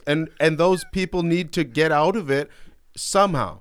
And he said they've made big steps, and they've done, with their carbon collection shit. Like, they got what do they got? Big air suckers. Yeah, there's that some clean big the air. projects going on And down he in said Iowa that- right now, dude. And he said there's a huge one going on in Houston where they're going to clean the air. Yeah, dude, they're So pumping you it know below what? ground. We might as well cut all the trees if we can just. No, we're not doing that. I mean, I get that. Hemp. But We're doing those hemp. but those are good things. Carbon scrubbers. Yeah, So- so I'm just gonna. I don't know all his policy or anything, but it was just refreshing to see two people from opposing parties Do a Q&A. not screaming at each other and just saying, "Hey, this is what I think." Like, Yeah, so I stand can behind. you understand that? When you Yeah. brought up Dan Crenshaw through text message, I was like, yeah, I know about him. I've known about him for quite a while. I have nothing, absolutely zero bad thoughts on anything he's ever done. I've done a lot of research on him. I've talked some politics with some older people around the community here once in a while, Yep. and they're pretty hardcore Trumpsters, and they think I'm just a dumb young fucking idiot, most of them, because because if I knew what was better for me, I'd vote for Trump. Oh, That's man. that attitude, Yeah. So it's like, come on. Here's the thing though. They're like, Dan Crenshaw's a rhino. What's that mean? It's a Republican in name only, right? Oh, Who gives a fuck? Are you an American in name only? Are you a constitutionalist in name only? only. I mean, this is he is a fucking Navy SEAL. yeah. So fuck off. You know what I'm saying? Like, so What did you do? So with that being said, I have nothing but positive feedback for Dan Crenshaw, and maybe we need to do a little more research on him, and we can continue. And maybe I'll send him an email and see if we can get him on the podcast. Dan Crenshaw. Wouldn't that be awesome? Well, he's got his own. What's it called? It's called like I hold these truths. yeah. I hold these truths. hold He talks these about a truths. lot about constitutional law and rights. Now, when I talk about the Constitution, I just want everybody to know that the Constitution isn't a religion. It's just a guideline. And it can be amended. Yes, it's You just a know, guideline. It's not set in stone. It's not a religion. It was a start from the wisest people in our country. How many years ago? 200. Yeah, 70, 70 yeah, something years ago. Yeah, 250 years ago. Yeah, so Like, yeah, in 250 years, if our laws haven't changed from now in 250 years in the future, like I do not think right now that our laws right now should apply to the people who are living 250 years from now. Yeah. I hope that some do, that they obviously take some of them and they don't all transform, but like I have no idea what that future is going to be like, and they are probably going to have to change some of what we have set right now. And The that has framers- to be okay. with that being said, the framers of the Constitution framed the Constitution around the protection of the citizen. You know, there's a few things in there where if you start reading the Constitution, you're like, what the fuck? Like take up arms and no, one of them is like, you know, you can't take up, essentially it falls in line with like soldiers staying at your house during a time of Oh conflict, yeah. right? They can't. Like- they can't force themselves into your Yes. home and make you feed them during wartime, which they used to be able to do. They used to be able to just say, "This is And you're going to feed me. yep, this is part of the war. You're my slave. Our home. Yep. This is our home But now." I mean, we're 'Cause talking we're that, in wartime. dude, that verbiage is from like the frickin' 1700s though, you know? Yeah, And it's kind of absolutely cool is. to read because it's still Well, that's That's what I was saying earlier. Is that I printed off that. Dude, I never got to the end of the Constitution. I thought it was like I was saying earlier. I thought it was like the length of a dictionary. I think I printed it off, not very long, dude. and it's like 4 pages Yeah. or something. You're like, what's this? And then I printed off the Bill of Rights, and it's like 2 pages. Yeah. Like what? This is nuts. People like It's not that hard to read. it's not that hard to read. It isn't that long. That was from one of those episodes of that's where I got back to Jordan Klepper. That's how I got to that, because he was talking to Trumpsters or whatever, and he makes them look bad for sure. But you know, they were saying, you know, different things like read the transcript was something from last year, like Donald Trump's call to somewhere. Read the transcript. Well, have you read the transcript? And they'd be like, no, I don't have to. I believe my president. But read the transcript. And he's like, but okay, so you're telling me to read the transcript, but you haven't read the transcript? Nope. And he got into that with with the Constitution too. And the one, you know, a couple people saying it's in the Constitution. He's like, oh yeah, where's it in the Constitution? Have you read the Constitution? And they're like, no. And then they go, have you? He goes, yeah, I have. It's actually really short. Like, and the guy looks at him. He's like, the Constitution's really short.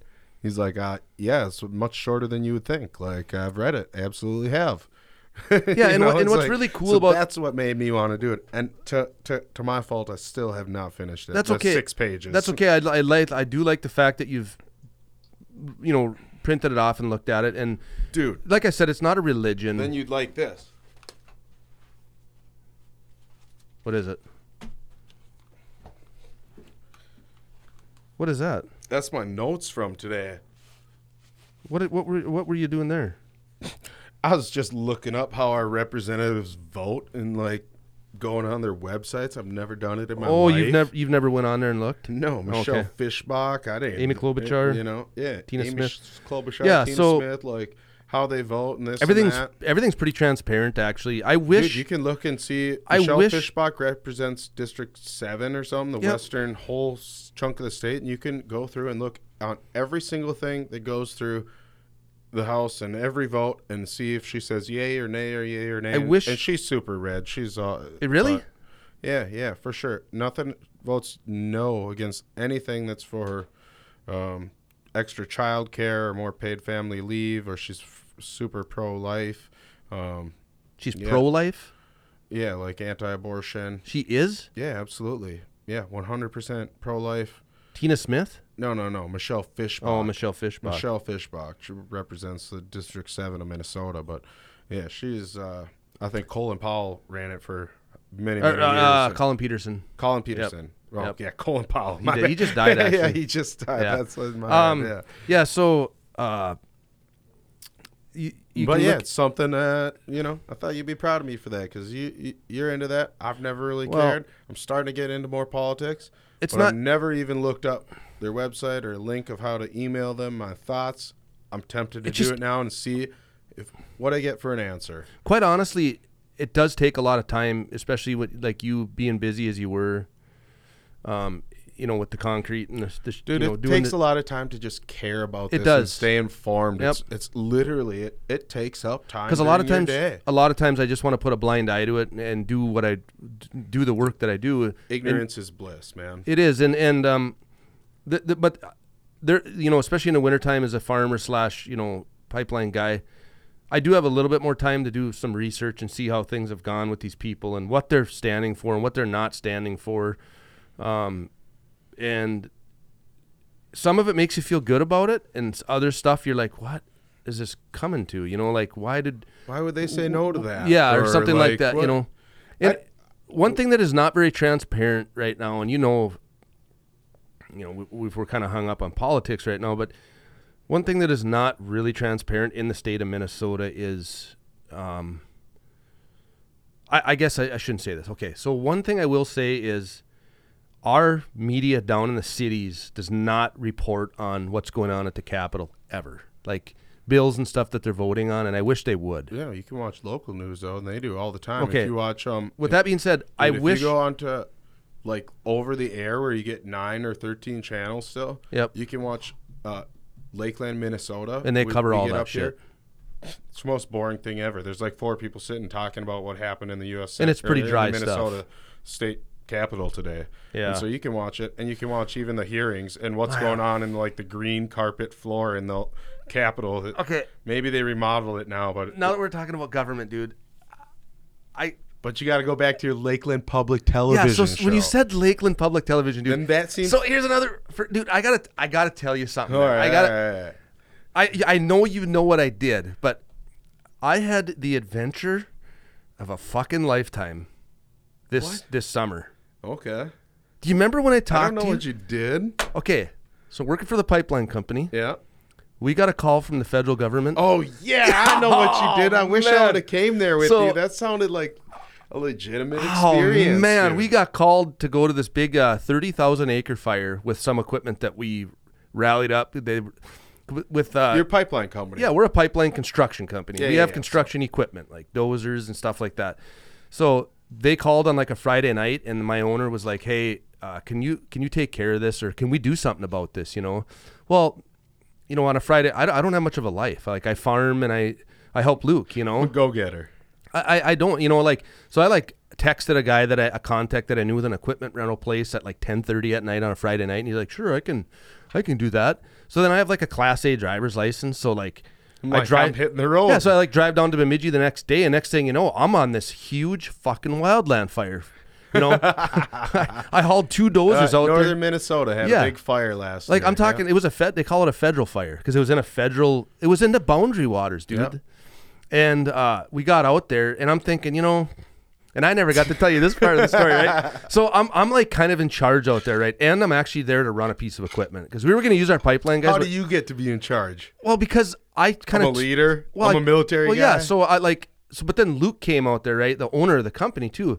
So it was myself, Luke, and my cousin from Greenbush, Yep. Kyle. Kyle came. So me and Kyle hopped in a Thanks truck, for the call, dude. hauling the D6 out there, dude. My brother's D6. And anyways, so we get there, and I'm thinking, from what I know off of like working with the government, I figured it'd be like an all hands on deck, which it kind of was. We got there, and there was emergence.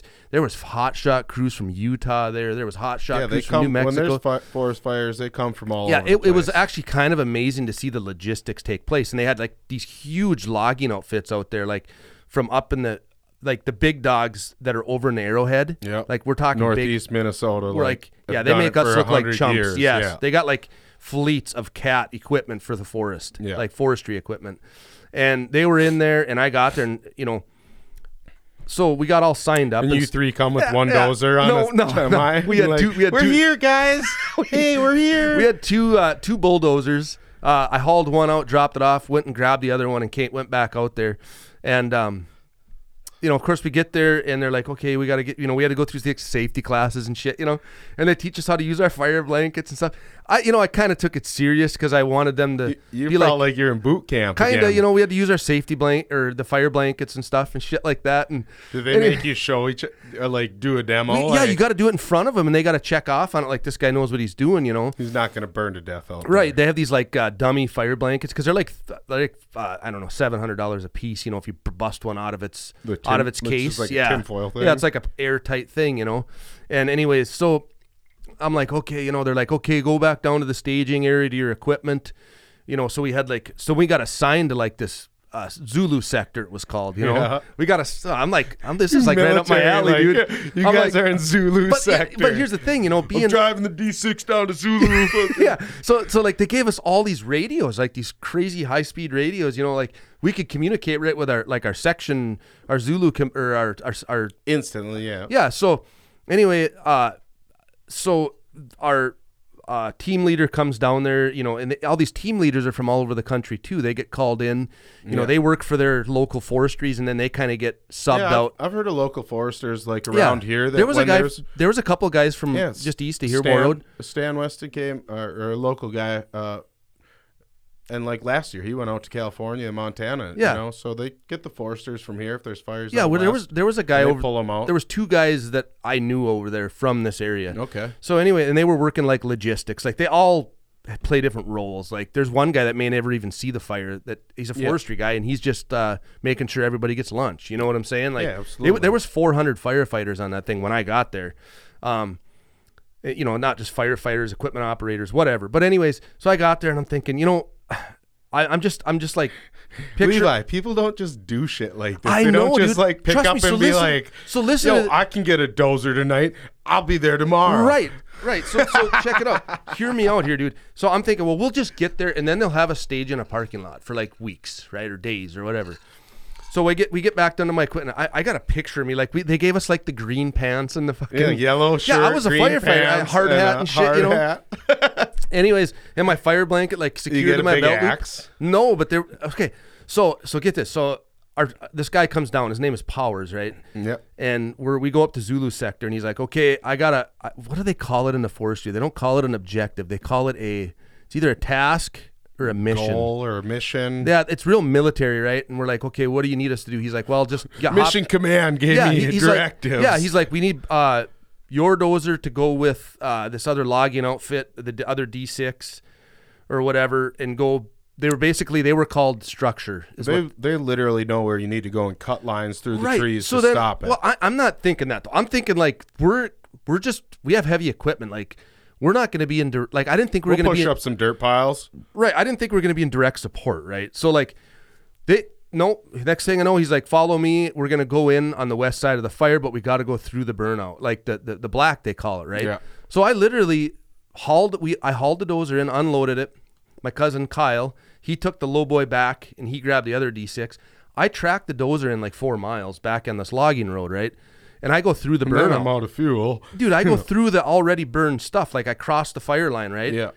And I go all the way to the west end of the fire and link up with this other guy that's in another D6 from a logging outfit.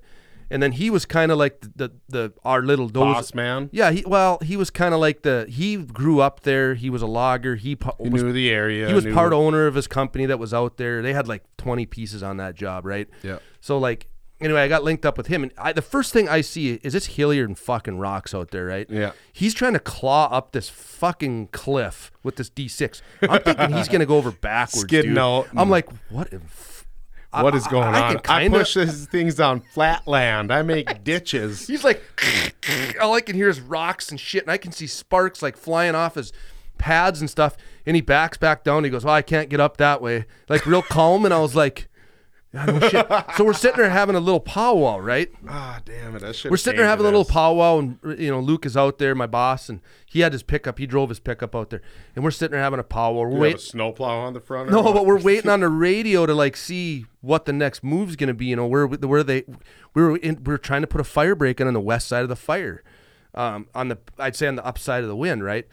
So I hear this shit in the woods. I'm like, what the fuck is that? A bear? And all of a sudden, here comes this mid-50s frickin' dude, forest firefighter by himself, right? He had a big radio on him, right? Yeah. Just covered in red shit. I'm like, what the fuck happened to this guy? Well, it was fucking fire. He had been calling in air support with it from jets. They were dropping retardant, and he was back in there. Oh, he got calling in air it. support, you know, and he had like an axe and shit with him, and I'm like, oh my god, dude, this is some different shit here. So they Like straight back in the military. Yes, dude. So like they're like, well, walk your dozers another 3 miles this way and get back in here, right?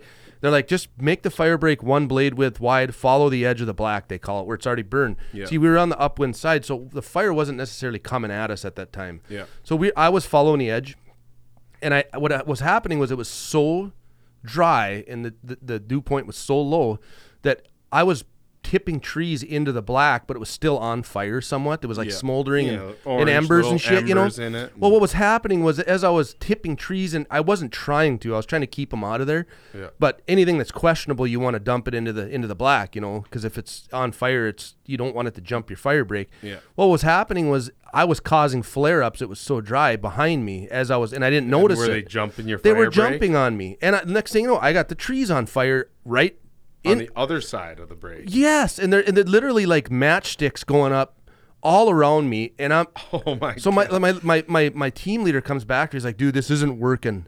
Like I'm like, yeah, no shit. Like the fire break ain't wide enough, buddy. Like these trees are like 80 feet tall, you know, and we're trying to, you know, do these things. And he's like, we got to get the fuck out of here. Well, at that time I didn't know, but we were trapped on that side of the fire. Yeah. Well, that day it burned 11,000 acres, and I could see the fire like out of my way. I'm like watching it from the other.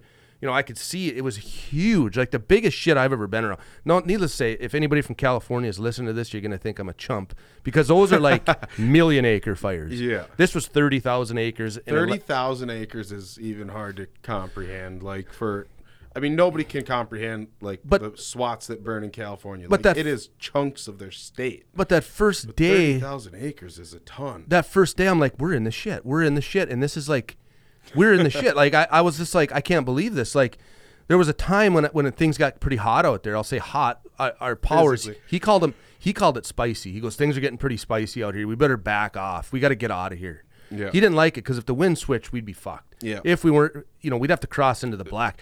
That day they had like guys. There's no getting out if the wind changes on us. Exactly. That's too dangerous. So we had 30 miles of woods to the. It was not a good deal. But I'll tell you, that experience, when I got back in there and I was all by myself pushing that fire break, and that other dozer was working the other way opposite of me, and we were both working away from each other. You get back in there by yourself. You don't know where your team leader is. You got a radio. Those are not the most reliable sometimes. But I'll tell you, when we did the fire blanket training, you're kind of like, yeah, fuck this. You know what I'm saying? Yeah, like, this is dumb. I'm not going to have to use this. So, but I've watched a few History Channel documentaries on these big, especially the big fire that killed. Which is what do? You dig a little hole in the No, you don't even do that. Fire blanket. You just put your gloves on and you jump in it like a sleeping bag, and it goes fully around pull it over you, not and you just on one side. And you want it to be airtight, and you let that thing storm right over you, and you will live. But you'll be hot. You'll be burned. It'll be fucked up, but you'll live. You won't cook.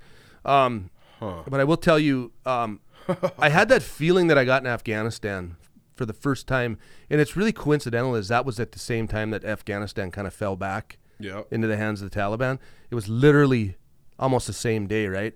I had this feeling of, and I don't like it. I'm not that much of an adrenaline junkie. I had this feeling. I looked at my fire blanket sitting on the thing behind me in the dozer, as if it was flaring up in the trees and things were getting really crazy out there.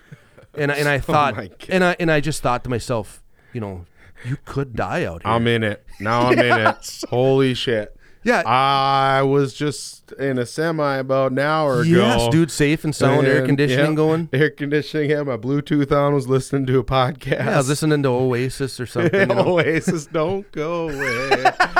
Say what you say. Yeah. So needless to say, I think sometimes, but on the lighter side of things, I think sometimes the human mind needs that adventure.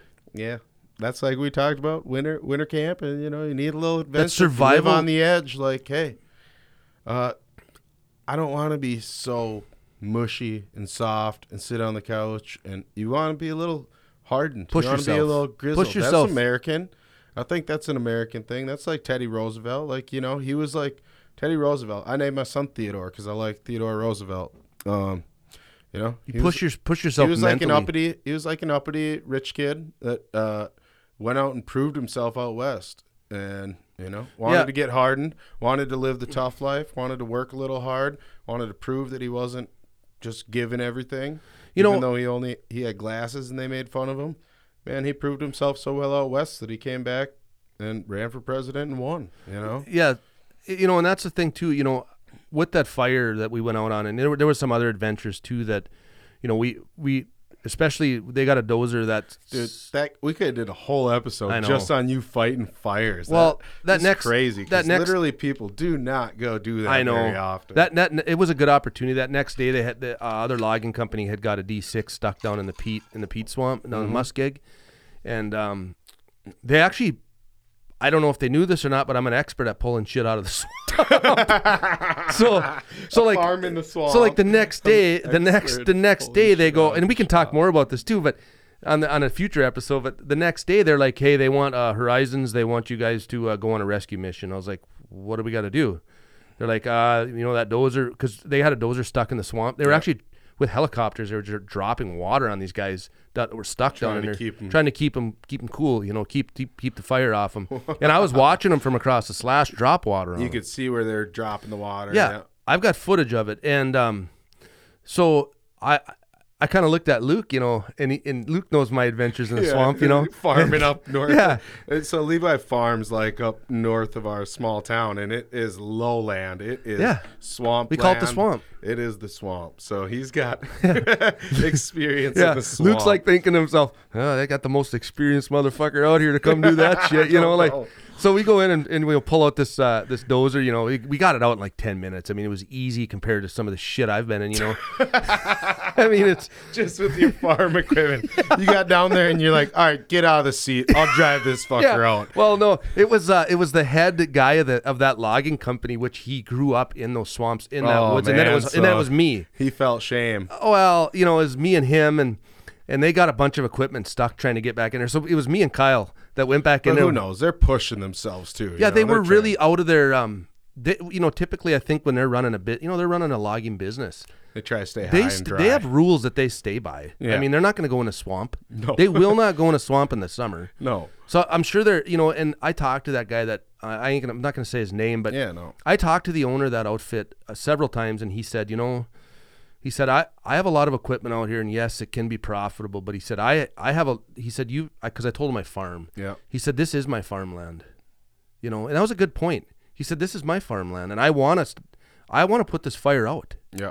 He said, I have a lot of millions of dollars. Yeah, this is what I can harvest for the next 10 years. It was his farmland. And now it's gone. And I didn't look at it that way until he said that to me. He said, this is my farmland. And you should, because northeastern to all the way across northern Minnesota has been farmed. If you want to think of agricultural production. No, the forests. The forests have all been clean cut. I don't even know. Several times. Yeah, like several times. I don't know how many acres of natural forest there still is in Minnesota, if it's 100 or 200 or 55 acres or something. You know, places where they haven't been cut. It might be thousands. I don't know, but you can watch a map and see where. So yeah, I remember saying, you know, trying to tell people up here that like these aren't even forests; these are like crops. Like you think that this is the big woods, but when you see these trees planted in rows, it's been planted. It's been planted, and they're going to be harvested. They're getting raised for production. They're going to get cut, and it's going to start over again. So you think you got this huge forest up here, but there probably is good forest. One little add-on to that forest fire over there. So I did a little research, you know, at night when I was laying out there, you know, in the rack. I call it the rack because I was, you know, I was on a military mission. Yeah, in the rack. Anyways, I you know, so I've kind of been following that Greenwood fire. It's still an active fire, you know. I'd imagine it'll be burning all winter. Yeah, that's what they said probably till freeze up. So the big, and I kind of, before we probably got to get going here, but before we close, I kind of want to just discuss this real quick. So I was reading a news outlet out of the cities, and they had already reported within probably 3-4 weeks of me being out there after I'd come back they had reported that actual most of the land of the trees in the forest that burned out there was owned by one man. From And there was some finger pointing going on. where? Kansas? Well, okay, so there was Kentucky? there was some finger pointing going on from the news outlets down in the cities, and they were saying that this guy had not managed his forest correctly.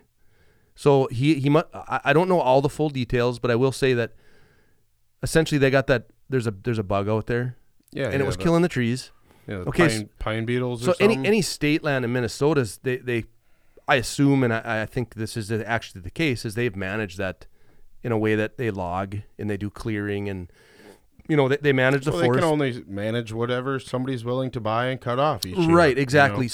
But they can probably try to pick where they place them. But there's some finger pointing going on that this guy did not manage his forest correctly, and it was a debate on, this forest fire costed millions of dollars, right? The federal taxpayers and the state taxpayers, right? Yeah. And they were kind of pointing the finger at him going, I think they were pointing the finger because he was a receiver of maybe some government subsidies. Yep. Correct. And to make things even more fishy, I did some research on the guy. Yep. He's a Republican congressman from North Carolina. Okay. So what's he supposed to do, though? Is he supposed to come up and rake the fucking woods, rake the pine needles up that fall down on the ground? So from what I don't understand. So from what I understand, if fucking bugs kill trees, then trees die, and if they get hit by lightning, they burn light on fire first, and then that's what. So what happens. So what you're saying is, what is the point of going to finger There pointing? is an issue because, like I said, we've logged. I don't know how much natural forest there is in Minnesota anymore. Probably none. Well, I mean, you could argue that probably some seems natural again when it isn't rows of pine trees. When you get all sorts of trees and brush growing up in the woods, that's fine. Like I guess my big question is, but when you plant rows and rows of pine trees, all they do is drop pine needles. There's no underbrush. If they do happen to die, yeah, for sure. Look you got a big matchbox. I guess that's because they've turned forests into farms. I guess one thing that turns me kind of a little bit sour about the whole deal is, number one, well, I'm with you on kind of the natural cycle of. I just think that they said that about California too. They're like, it's bad forest management. It's like, what do you mean? They're supposed to go up into the mountains and pull the dead trees out of the mountains? That's borderline impossible. Who does that? That means you wreck the rest of the forest get up there. Not only that, is how is that economically feasible? I don't understand what that even means. Is bad forest management. I do to an extent because I've read a book on the Hinckley fire, which was in the early 1900s, I think, when they were slashing tons of logs in Minnesota, and they were leaving big piles of dead fuels. Underbrush. They call it fuels. Yeah, the branches and stuff. That's something literally I learned on the fire. Fuels. Yeah, fuels management all over the place. And so when that swept through, they should have learned their lesson. Like, hey, you don't leave big piles of dry tinder for like miles in a row, so it can just burn straight down it and light every woods on fire on each side. Like maybe burn it on site when you're done, or in the winter, whatever. In the winter. Or we sell it to somebody that burns it in their wood stove. So, yeah, maybe bad forest management when you are actually cutting forests every 40 years I think replanting and cutting and replanting. I think there never is any underbrush. I think one thing the article was maybe chasing was, number one is, why is there a elected public servant that owns 30 to 40,000 acres in Minnesota? I think they were trying to catch people's eye on that. Why? I bet you could find that. I bet you could find those all over the place. People that have been elected and in government, because private citizens own land all over the place. And I shouldn't. South of my deer camp that owns 10,000 plus acres. Yeah, and it is America. You should be able to own as much land as you want. Wherever you want. Like, hey, I might live in Florida, but I'll love Montana. And I want to say it was in the Nature Conservancy program because there was Nature Conservancy firefighters there. Okay. So what happens is... Well, they probably come anyway, but yeah, if there is a grants or something you get for Nature Conservancy. So what happens if people that aren't familiar with Nature Conservancy, I'm sure a lot of people are, is, essentially if I were to buy, say, 10,000 acres, I can actually set it up through Nature Conservancy to do the management on it and do and essentially it turns into almost like state land in a way. It's literally like pretty much left untouched. It's only foot traffic at that point, right? If it's in the Nature Conservancy. Yep. Can't drive a 4-wheeler. That's kind of what it was. And it was kind of weird running a dozer through that shit, and like a federal fire and like conservancy land. I was just tromping through there, just running over trees that were like 20-inch trees. I mean, just, big, but you're doing it like, I'm pretty sure I did. To save more. I'm pretty sure I did blaze down a few trees that had never seen in areas that had never seen chainsaws. But never seen a human. Right. But that sucks. I got tons more stories. Sucks, but the thing of it is what I want to know is if, I guess, when they write an article like that, they should be more prepared to like maybe be a little more in depth. Don't try to lay down a narrative that this guy was doing something wrong in a way, because that's kind of the vibe I got. Dude, that's what happens, man. And the narratives get easier and easier to lay down. Yeah, they can be just a tweet that turns into a narrative. Yeah, now. the vibe I got was, and then Facebook post, a tweet, a Snapchat, whatever, just like 30-second, 20-second video can get picked up by every news station and just blown out of proportion, and they're like, the smallest thing. What? This was just somebody's tweet. All of a sudden, they're like, "Oh, this new person went viral." And I thought about that too. Like, why doesn't KTSP or whatever the hell news organization? I'm not gonna. It wasn't KTSP. Whoever it was that wrote the article, and we may be able to find an update on it too. Yeah. I don't understand why they just don't get a hold of the guy and interview him and like say do a Q&A with him and say, well, so what do you know about this fire? Well, I know my fucking land is on fire. Yeah. My land just lost 80% of its value. Yeah. Well, and then the next question to me would be, did you hire a consulting firm to do your forestry management? And he would say yes or no. And if he said yes, I would say, can you give me the name of that firm? So, but I don't understand that. Like, my family owns acreage. How many acres do you have to own before they say you have to correctly manage this, or it is a hazard to your neighbors? Like you're crossing. There are people that own so many acres. Yeah, I see what you're saying, because you're crossing boundaries of landowner rights, right? Yeah, landowner rights. Like, I can do whatever the fuck I want. I own my land.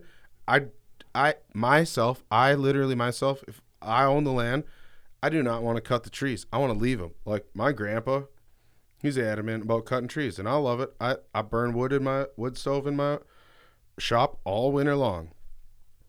But I cut the trees at the land that are dead, that are laying by the trail, that I have to cut off the trails each year because they keep falling on them. And I won't go do more forestry management than that. Like, I have trees that fall over in my yard. I have like 8 acres where I live and small woods. And actually I have both scenarios. I have like the woods on the left side of my driveway is like old growth popples and stuff that is just falling over and dead. And then on the right side of my driveway, I have probably 160 pine trees that are 50 feet, 60, 70 feet tall, planted in rows, because the previous owner to my house was a logger and had a sawmill. But when my grandpa sees the trees on the side of the woods, where I see it as woods, as forest still, untouched, where they aren't planted, and he says, "Oh, that tree fell down in there. I'm going to go get that." I said, "Don't even go touch it, because you're going to wreck the brush around it. You're going to make a trail to it to saw it up." I said, "I just want that to turn into dirt. I want it to be forest again.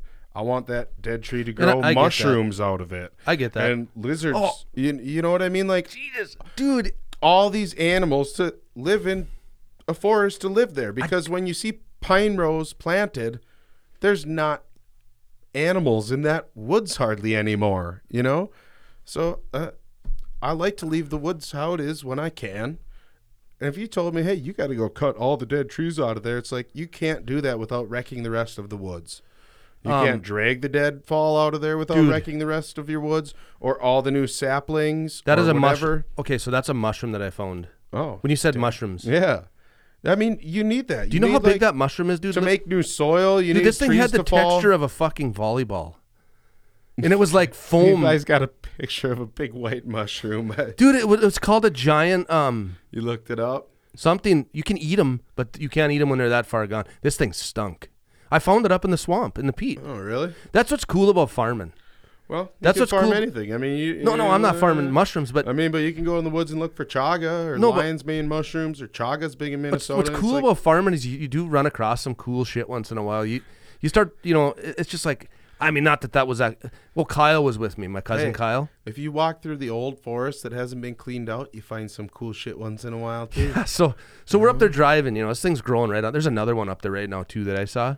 All right, Right? we're gonna shut this down. We're going to mushroom land up by the Levi's, mushroom north of land. the swamp. He's just hallucinating a bunch of shit up I there. have not hallucinated for But- at least a month. But so we're driving, right? And he's like, "What is that?" And I'm like, "What, dude?" And so he's like, "There's like this ball on the deal over here," and I'm like, "Okay, whatever. Like, must have fell out of a plane or whatever." Like, sometimes I'll find a balloon. Like, if I've been out in the swamp or out in the woods hunting, I'll find like a helium balloon that somebody like in Winnipeg probably like let fly up in the air. What the? I swear For to God, real? I found helium. I'm gonna go Party driving around your land now, dude, all the time, letting fucking dude, balloons out. Like No, dude. once a month, Dude, I I'm gonna found go and another let about one. like 20 fucking balloons. up. another one. Animal-shaped From balloons. Winnipeg, and- something to Winnipeg on it, Anything. So on it. so anyway, Hi, Levi. so anyway, and you find a balloon. It says here, like, oh my god. anyway, we get this thing, and I'm like, oh, that's cool, Well, Kyle's like, he's more like a hands-on nature type of guy. Like, he'll dig right in, like, fuck with whatever. Yeah. Like, he's not afraid to touch anything. Let me look at And this. I'm looking at thing, and it's got like the texture of a volleyball, but it's like glued to the ground, Yeah. almost like alien-like, right? And I'm like, I ain't. What if its face? touching that. What if its face turns around and That says is something so to you? freaky to think about, dude. Right? That's what Hey, I'm, don't touch me. that's what I'm thinking about, right? And he like grabs this thing, You're and it's thinking got like this. Alice in Wonderland. Yeah, he's got like this. He touches it, and it tears the skin, and the skin's like leather, Yeah. right? And I'm like, what the fuck are you gonna do with that thing? And why did you pick it up?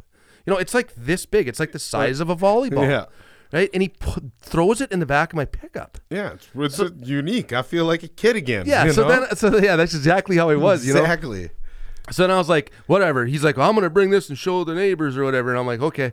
So we're driving my pickup. Well, then we get back to the farm, and he forgets it in there. Well, then I forget it in there. Well, this mushroom's like, Huge. it literally and looks like raw. cow shit, Yeah. right? The inside of it. And it's like a lot of it. And it's bleeding like this juicy water all over the back of my pickup. And it was right around the same time that I put that thing through my foot. So I'm hobbling around, and I noticed this thing, and it's just like, you drive down the road and you get the wind in the back of your pickup. He smelled it. No, it starts like fucking all over the place in the back of the pickup, like cow shit all over the inside of the back of my pickup. Like, No. yeah, like a foamy cow shit, And I'm like, so I called him. I'm like, dude, you freaking left your mushroom in the back of my pickup, and it's all over the place now. And it and it smelled like a fucking 100-year-old shitty basement. Yeah. It was just like this- mustiest. Yeah, dude. Isn't it funny how fungus and anything smells Well, like yeah. that? And you're like, oh man, my basement. Yeah. So then Kyle was like, I said, I wonder how these mushrooms, like, how does that even start? Like, so then he kind of explained it to me, like he watched a Netflix series or something on Hulu or something where I can't remember what it's called, but he said it's really interesting. They explain how like bacteria can start, and then it, this fungus, and it just yeah, builds. it's and like HPV. yeah, it's fucking weird. Like a huge wart Like a huge growing up on the Arpin ditch, and it's got another one right in the same place, That's dude. what you call it, the Arpin ditch. Holy fuck, man! We gotta cut this thing off, All right, dude. but we're not before we tell the hunters. Hey, it's gonna be opener deer season, Minnesota this weekend. I'll be out there. Levi will probably be farming or ditching or something. But be safe. Have fun. Enjoy your family. Yeah. Shoot a couple deer. No arguing. Maybe Goddamn it. register them. Maybe don't. Do your thing. Earn a buck. Earn a buck. Those first. Yep. Go and argue with politics with your family. It's time. Well, maybe do. Do your thing. No, do not do it. No, do don't not do argue it. with your family and your friends. Appreciate them while they're here, because one day they're not going to be here. That's all I got to say. Okay, I'll say that. Make sure to tell your family that you love them, because you never know when they're going to be gone. I got a buddy was at a funeral tonight for his uncle, and he was too young, and that reminds me that I actually forced myself. I ran into a couple buddies the other night and one old man, and I said, "Hey, I love you, I love you, I love you." And the old man said, "I don't know if I feel like that about you." And I said, "Hey, That's okay. you better tell me you do, because Mike, I know you love me, and you don't know how long any of us are going to be around. So don't ever hesitate to tell people that you fucking love them." Yeah. But yeah, be safe at deer season this weekend. Enjoy yourselves. Hopefully you listen to this podcast out over the waves while you're sitting in your deer stand if you're bored. And next week we're going to prod you. We're going to set this thing up monetary style, Levi. Oh, really? Oh yeah, I think it's time. It's time. You Okay. know, once we broke like 11,000 followers this week, let's see if we can get some money out of them. Yeah, and share it too. Share us around. Share us around. We're not on any social media. You have to talk to people to share us and tell them how to get to a podcast. So do that, and we'll be back with you next week. Till then, thanks for listening and stay peaceful.